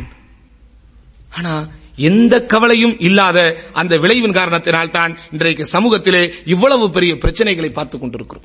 ஆக இந்த உரையில் எல்லா விஷயங்களும் உங்களுக்கு சொல்லிக் கொடுக்க முடியாது. நாம் நினைப்பது, சகோதரர்களை எதிர்பார்ப்பது, ஒரு சமூக கவலை இந்த சமுதாய மக்களிடத்திலே வர வேண்டும். எப்படியாவது உங்கள் பிள்ளைகளுக்கு அரபு மொழியை சொல்லிக் கொடுப்பதற்கு, மார்க்க கல்வியை சொல்லிக் கொடுப்பதற்குண்டான சூழலை நீங்கள் முயற்சி செய்தாவது உருவாக்கி கொடுங்கள். குர்ஆனை ஓதும் போது அந்த அர்த்தம் மட்டும் தெளிந்து அவன் அந்த அப்படியே நின்று அவன் தொழுது வரும்போது யோசித்து பாருங்கள், அவனுடைய உள்ளம் எவ்வளவு பக்குவப்படும். குர்ஆன் இமாம் ஓதுகிறார், அந்த ஓதும் போது அந்த ஓதப்படக்கூடிய வசனங்களை அவன் செவிமடுத்த நிலையிலேயே பின்னால் நின்று அவன் வந்தால் எவ்வளவு ஒரு தெளிவான சிந்தனையில் அவனுடைய வாழ்க்கை வரும். அல்லாஹ்வின் மீது இருக்கிற பக்தியும் அல்லாஹ்வின் மீது இருக்கிற அச்சமும் எவ்வளவு தூரம் அவனுக்கு பலப்படும். மறுமை குறித்த ஆசை, மறுமை குறித்த ஆர்வம், சொர்க்கத்தை குறித்த தெளிவு எவ்வளவு அதிகமாக அவனுக்கு ஏற்படும். அதனால் அன்பு சகோதரர்களே, இஸ்லாமிய கல்வி என்பது மிக மிக அவசியம். அதை நீங்கள் சாதாரணமாக ஆக்கிவிடாதீர்கள். கல்வியை கொண்டுதான் அல்லாஹ் எல்லா விதமான சிறப்பை கொடுக்கிறான். ஒளியிலிருந்து படைக்கப்பட்ட மலக்குமார்களையே களிமண்ணிலிருந்து படைக்கப்பட்ட ஒரு ஆதம் நபிக்கு சுஜூது செய்வதற்கு அல்லாஹ் கட்டளையிடுகிறான் என்றால் என்ன காரணம் என்று நினைக்கிறீர்கள்? பூமியிலே என்னுடைய கலீஃபாவாக, பிரதிநிதியாக நான் படைக்கப் போகிறேன் என்கிற காரணத்திற்காக அல்ல. அல்லாஹ் அதை தெளிவாக நமக்கு திருமறை குர்ஆனிலே சொல்லி காட்டுகிறான். அந்த ஆதம் அலைஹிஸ்ஸலாத்து வஸ்ஸலாம் அவர்களுக்கு அல்லாஹ் சுப்ஹானஹு வ தஆலா கொடுத்திருக்கிற அந்த கல்வியின் காரணத்தினால் தான் என்ன செய்கிறான்? ஆதம் அலைஹிஸ்ஸலாம் அவர்களை அல்லாஹ் சுப்ஹானஹு வ தஆலா மலக்குமார்களை சுஜூது செய்ய சொன்னான். அந்த சுஜூதை இப்லீஸ் செய்ய மறுத்தபோது அல்லாஹ் அவன் மீது கோபப்பட்டு அவனை சொர்க்கத்தை விட்டே வெளியேற்றினான். கல்வி இருப்பதனால் தான் நபிமார்களே பின்பற்ற தகுந்தவர்கள் என்று அல்லாஹ் நமக்கு சொல்லி காட்டுகிறான். பாருங்கள், யா அபதி இன்னி கத் ஜாஅனி மினல் இல்ம் மா லம் யஅதிக ஃபத்தபிஇனி அஹ்திக சிராத்தன் சவியா. இப்ராஹிம் நபி சொன்னாராம், யாருக்கு? அவருடைய தந்தையை பார்த்து, தந்தையே, உங்களுக்கு வராத கல்வி ஞானத்தை அல்லாஹ் எனக்கு கொடுத்திருக்கிறான், அதனால் என்னை நீங்கள் பின்பற்றுங்கள், உங்களுக்கு நான் நேரான வழியை தருவேன். எங்க நபிமார்கள் எவ்வளவு உயர்ந்தவர்கள் நமக்கு தெரியும். அந்த நபிமார்கள் வாழ்ந்த காலத்திலேயே நல்லோர்கள் யாராவது கல்வி ஞானம் அதிகம் வழங்கப்பட்டவராக இருந்தால் இந்த நபிக்கு அல்லாஹ் ஆணையிட்டிருக்கிறான், அவரை போய் நீங்கள் பின்பற்றுங்கள் என்று. அதற்கு மிகப்பெரிய உதாரணம் ஒவ்வொரு வாரமும் நீங்கள் ஓதுகிற சூரத்துல் கஹ்ஃபிலே மூசா அலைஹிஸ்ஸலாமுடைய வரலாறை படியுங்கள். ஹிதர் என்கிற அந்த நல்ல மனிதரிடத்திலே போய் அல்லாஹ் எப்படி உங்களை நாங்கள் பின்பற்றுகிறேன், உங்களுக்கு இருக்கிற கல்வி எனக்கு கொஞ்சம் நீங்கள் சொல்லித் தாருங்கள் என்கிற அந்த விஷயத்தை அடிப்படையாக போய் சொல்லி என்ன செய்தார்? அவர் கல்வி கற்றுக்கொண்டார். அதே போன்று பாருங்கள், வகால லஹும் நபியுஹும் இன்னல்லாஹ கத் பஅஸ லக்கும் தாலூத மலிகா காலு அன்னா யகூனு லஹுல் முல்க் அலைனா. தாவூத் அலைஹிஸ்ஸலாம் அவர்கள் காலத்திலே தாலூத் என்கிறவரை அல்லாஹ் சுப்ஹானஹு வ தஆலா மன்னராக நியமிக்கிறான். அதற்கு அந்த மக்கள், அவருக்கு என்ன தகுதி இருக்கிறது, அவர் எப்படி எங்களுக்கு தலைவராக இருக்க முடியும் என்று திமிராக பேசிய போது அல்லாஹ் அவர்களுக்கு சொல்லுகிற விஷயம், இன்னல்லாஹ் இஸ்தஃபாஹு அலைக்கும் வ ஸாதஹு பஸ்தன் ஃபில் இல்மி வல் ஜிஸ்ம். உடலிலும் கல்வியிலும் அவருக்கு தான் அல்லாஹ் விசாலத்தை கொடுத்திருக்கிறான். அதனால் தலைமை தாங்குகிற தகுதி அவருக்கு தான் இருக்கிறது. ஒரே ஒரு வசனத்தை சொல்லி நான் முடிக்க ஆசைப்படுகிறேன். அருமை சகோதரர்களே, சுலைமான் அலைஹிஸ்ஸலாத்து வஸ்ஸலாம் அவர்களை குறித்து அல்லாஹ் சுப்ஹானஹு வ தஆலா சொல்லுகிற மிக முக்கியமான ஒரு விஷயம். யார? சுலைமான் அலைஹிஸ்ஸலாத்து வஸ்ஸலாம் அவர்களுக்கு அல்லாஹ் சுப்ஹானஹு வ தஆலா ஏராளமான அருட்கொடைகளை கொடுத்திருந்தார். அவர்களுக்கு அல்லாஹ் சுப்ஹானஹு வ தஆலா ஏராளமான அருட்கொடைகளை கொடுத்திருந்தார். அந்த அருட்கொடைகளுக்கு அவர்களை அல்லாஹ் நன்றி செலுத்தக்கூடியவராக, அந்த அருட்கொடைகளுக்கு நன்றி செலுத்த வேண்டும் என்று ஆணையிட்டான். என்னென்ன கல்விகள் அவர்களுக்கு கொடுக்கப்பட்டிருந்தது? வெறுமனே வஹி மட்டும் தான் அவர்களுக்கு இறக்கப்பட்டிருந்ததா? இல்லை. மன்திகத் தய்ர், பறவையின் பாஷை என்கிற ஞானம் அவருக்கு அல்லாஹ் கொடுத்திருந்தான். எறும்பின் பாஷையை புரியக்கூடிய அந்த ஞானம் அவருக்கு இருந்தது. அப்ப இந்த எல்லா கல்வியும் பயனுள்ள கல்வியாக இருந்தால் அது நம்முடைய வாழ்க்கையில் பின்பற்றப்பட வேண்டும், அது நம்முடைய வாழ்க்கையிலே பேணி பாதுகாக்கப்பட வேண்டும் என்கிற அந்த அற்புத கருத்தை தான் அல்லாஹ் சுப்ஹானஹு வ தஆலா திருமறை நெடுகிலும் என்ன செய்கிறார், நமக்கு விளக்குகிறார். ஆக நீங்கள் தெளிவாக புரிந்து கொள்வது, பிள்ளைகளை வைத்திருப்பவர்கள் மார்க்க கல்வி அவர்களுக்கு தருவதிலே மயங்கி விடாதீர்கள், தயங்கி விடாதீர்கள். அந்த கல்விதான் அவர்களை நெறிப்படுத்தும், அந்த கல்விதான் அவர்களை சரிபடுத்தும், அந்த கல்விதான் அவர்களுக்கு ஒழுக்கத்தையும் பண்பாட்டையும் தரும். அதனால் முறையான இஸ்லாமிய கல்வி எங்கே போதிக்கப்படுகிறது என்பதை நீங்கள் பகுப்பாய்வு செய்து அந்த இடத்திலே உங்கள் பிள்ளைகளை சேர்ப்பதற்கு நீங்கள் முழு முஸ்லிம்களை எடுக்க வேண்டும். வசதி உள்ளவர்கள், வாய்ப்புள்ளவர்கள் இதுபோன்ற கல்விக்கூடங்கள் எங்கே நடைபெறுகிறது என்கிற கள ஆய்விலே ஈடுபட்டு அதே போன்று கல்விக்கூடங்களை ஒவ்வொருவரும் தான் வாழுகிற இடத்திலே அதை உருவாக்கி ஒரு சம அளவில் இந்த பங்கீடுகள் தரப்பட்டு ஒழுக்கத்தையும் மார்க்கத்தையும் உயர்வான முறையில் இந்த வைப்பு கல்வியோடு சேர்த்து நீங்கள் கொடுத்து நாளைக்கு அவன் வெளியே வரும்போது ஒரு இன்ஜினியராகவும் அவன் இருக்க வேண்டும், ஒரு ஹாஃபிஸாகவும் அவன் இருக்க வேண்டும், ஒரு டாக்டராகவும் அவன் இருக்க வேண்டும், ஒரு ஆலிமாகவும் அவன் இருக்க வேண்டும், ஒரு பல்கலைக்கழகத்திலே அவன் பேராசிரியராக ஆங்கில மொழியையும் கற்றுக் கொடுக்க வேண்டும், அரபு மொழியையும் கற்றுக் கொடுக்க வேண்டும். வாரம் 4 நாள் அவன் ஒரு கம்பெனிகளுக்கு வேலைக்கு போனாலும் ஒரு வெள்ளிக்கிழமை வரும்போது இதே மிம்பரிலே ஏறி நின்று குத்துபா கொடுக்கக்கூடிய அளவிற்கு, மக்களை வழிநடத்தக்கூடிய அளவிற்கு தெளிவு பெற்ற ஒரு பிள்ளைகளாக உங்கள் பிள்ளைகள் வர வேண்டும். அதற்குரிய முயற்சிகள் எடுப்பது உங்கள் மீது சுமத்தப்பட்டிருக்கிற கடமை. சமூகத்தின் மீதும் பிறரின் மீதும் குறை சொல்லி உங்களுடைய காலத்தை நீங்கள் கடத்தாமல் அதற்குரிய முயற்சிகளிலும் அதற்குரிய முழுமையான முஸ்லிம்களிலும் நீங்கள் இறங்க வேண்டும். இதற்காக மனமுருகி நீங்கள் அல்லாஹ்விடத்திலே துஆ செய்ய வேண்டும். எத்தனை பேர் நம்முடைய பிரார்த்தனைகளில் இந்த விஷயத்திற்காக கேட்டிருக்கிறோம். இன்றைக்கெல்லாம் சில இடங்களில் பள்ளிக்கூடங்கள் வந்திருக்கிறது என்றால் இன்றைக்கு நேற்றவர்கள் எடுத்த முயற்சி அல்ல. பல்லாண்டு கால அவர்கள் கவலைப்பட்டு அதற்காக அல்லாஹ்விடத்திலே மிகுந்த பிரயாச துஆ செய்தல் தான் இப்படி ஒரு சமூக மாற்றங்கள் சில இடங்களில் உருவாக்கப்பட்டிருக்கிறது. அதனால் உங்கள் பிரார்த்தனைகளில் இதையும் ஒரு முக்கிய விஷயமாக கருதுங்கள். கையை உயர்த்தினாலே யா அல்லாஹ் எனக்கு பொருளை தா, யா அல்லாஹ் எனக்கு காசை தா, பணத்தை தா என்று இந்த உலகத்திற்கான பிரார்த்தனை மட்டும் அதிகம் செய்யாமல் உங்களுடைய பாவ மன்னிப்புக்காக கேட்பதைப் போல, சொர்க்கத்திற்காக கேட்பதைப் போல உங்கள் பிள்ளைகளின் பயனுள்ள கல்விக்காகவும் கேளுங்கள். அந்த பயனுள்ள கல்விதான் அவனை பண்படுத்தும், அந்த பயனுள்ள கல்விதான் அவனை பக்குவப்படுத்தும், அந்த பயனுள்ள கல்விதான் நாளைய தலைவர்களாக அவனை உருவாக்கும். இன்றைக்கு தலைவர்கள் இல்லாத சமூகமாக நாம் இருக்கிறோம். பட்டு திருந்துபவன் பொதுமக்கள் என்றால் படாமலேயே திருந்துபவன் தலைவனாக இருக்க வேண்டும். அப்படிப்பட்ட தலைவன் மார்க்கத்தையும் இந்த வைப்பு கல்வியையும் முழுமையாக தெரிந்த ஒருவனாக சமூகத்திலே வழி நடத்தக்கூடிய ஒரு காரியதரிசியாக, நன்மையை ஏவி தீமையை தடுக்கக்கூடிய அந்த லீடர்ஷிப் குவாலிட்டி உள்ளவனாக, தலைமைத்துவ பண்பு உள்ளவனாக அவன் வர வேண்டும் என்றால் அவனுக்கு மார்க்க கல்வியையும் இஸ்லாமிய கல்வியையும் முறையாக தருவது நம் மீது சுமத்தப்பட்டிருக்கிற கடமை என்பதை உணர்ந்து புரிந்து தெளிந்து தெரிந்து அதற்குரிய வழிகளிலே நாம் இறங்குவோம். எதை நாம் சொல்லுகிறோமோ, எதை நாம் கேட்கிறோமோ அதன்படி வாழ்வதற்குரிய பாக்கியத்தை வல்ல ரஹ்மான் நம் அனைவருக்கும் தருவானாக என்று வேண்டி வாய்ப்புக்கு நன்றி கூறி முடித்துக் கொள்கிறேன். வாஹிரு தஅவானா அல்ஹம்துலில்லாஹி ரப்பில் ஆலமீன். வஸ்ஸலாமு அலைக்கும் வரஹ்மத்துல்லாஹி வபரகாத்துஹு.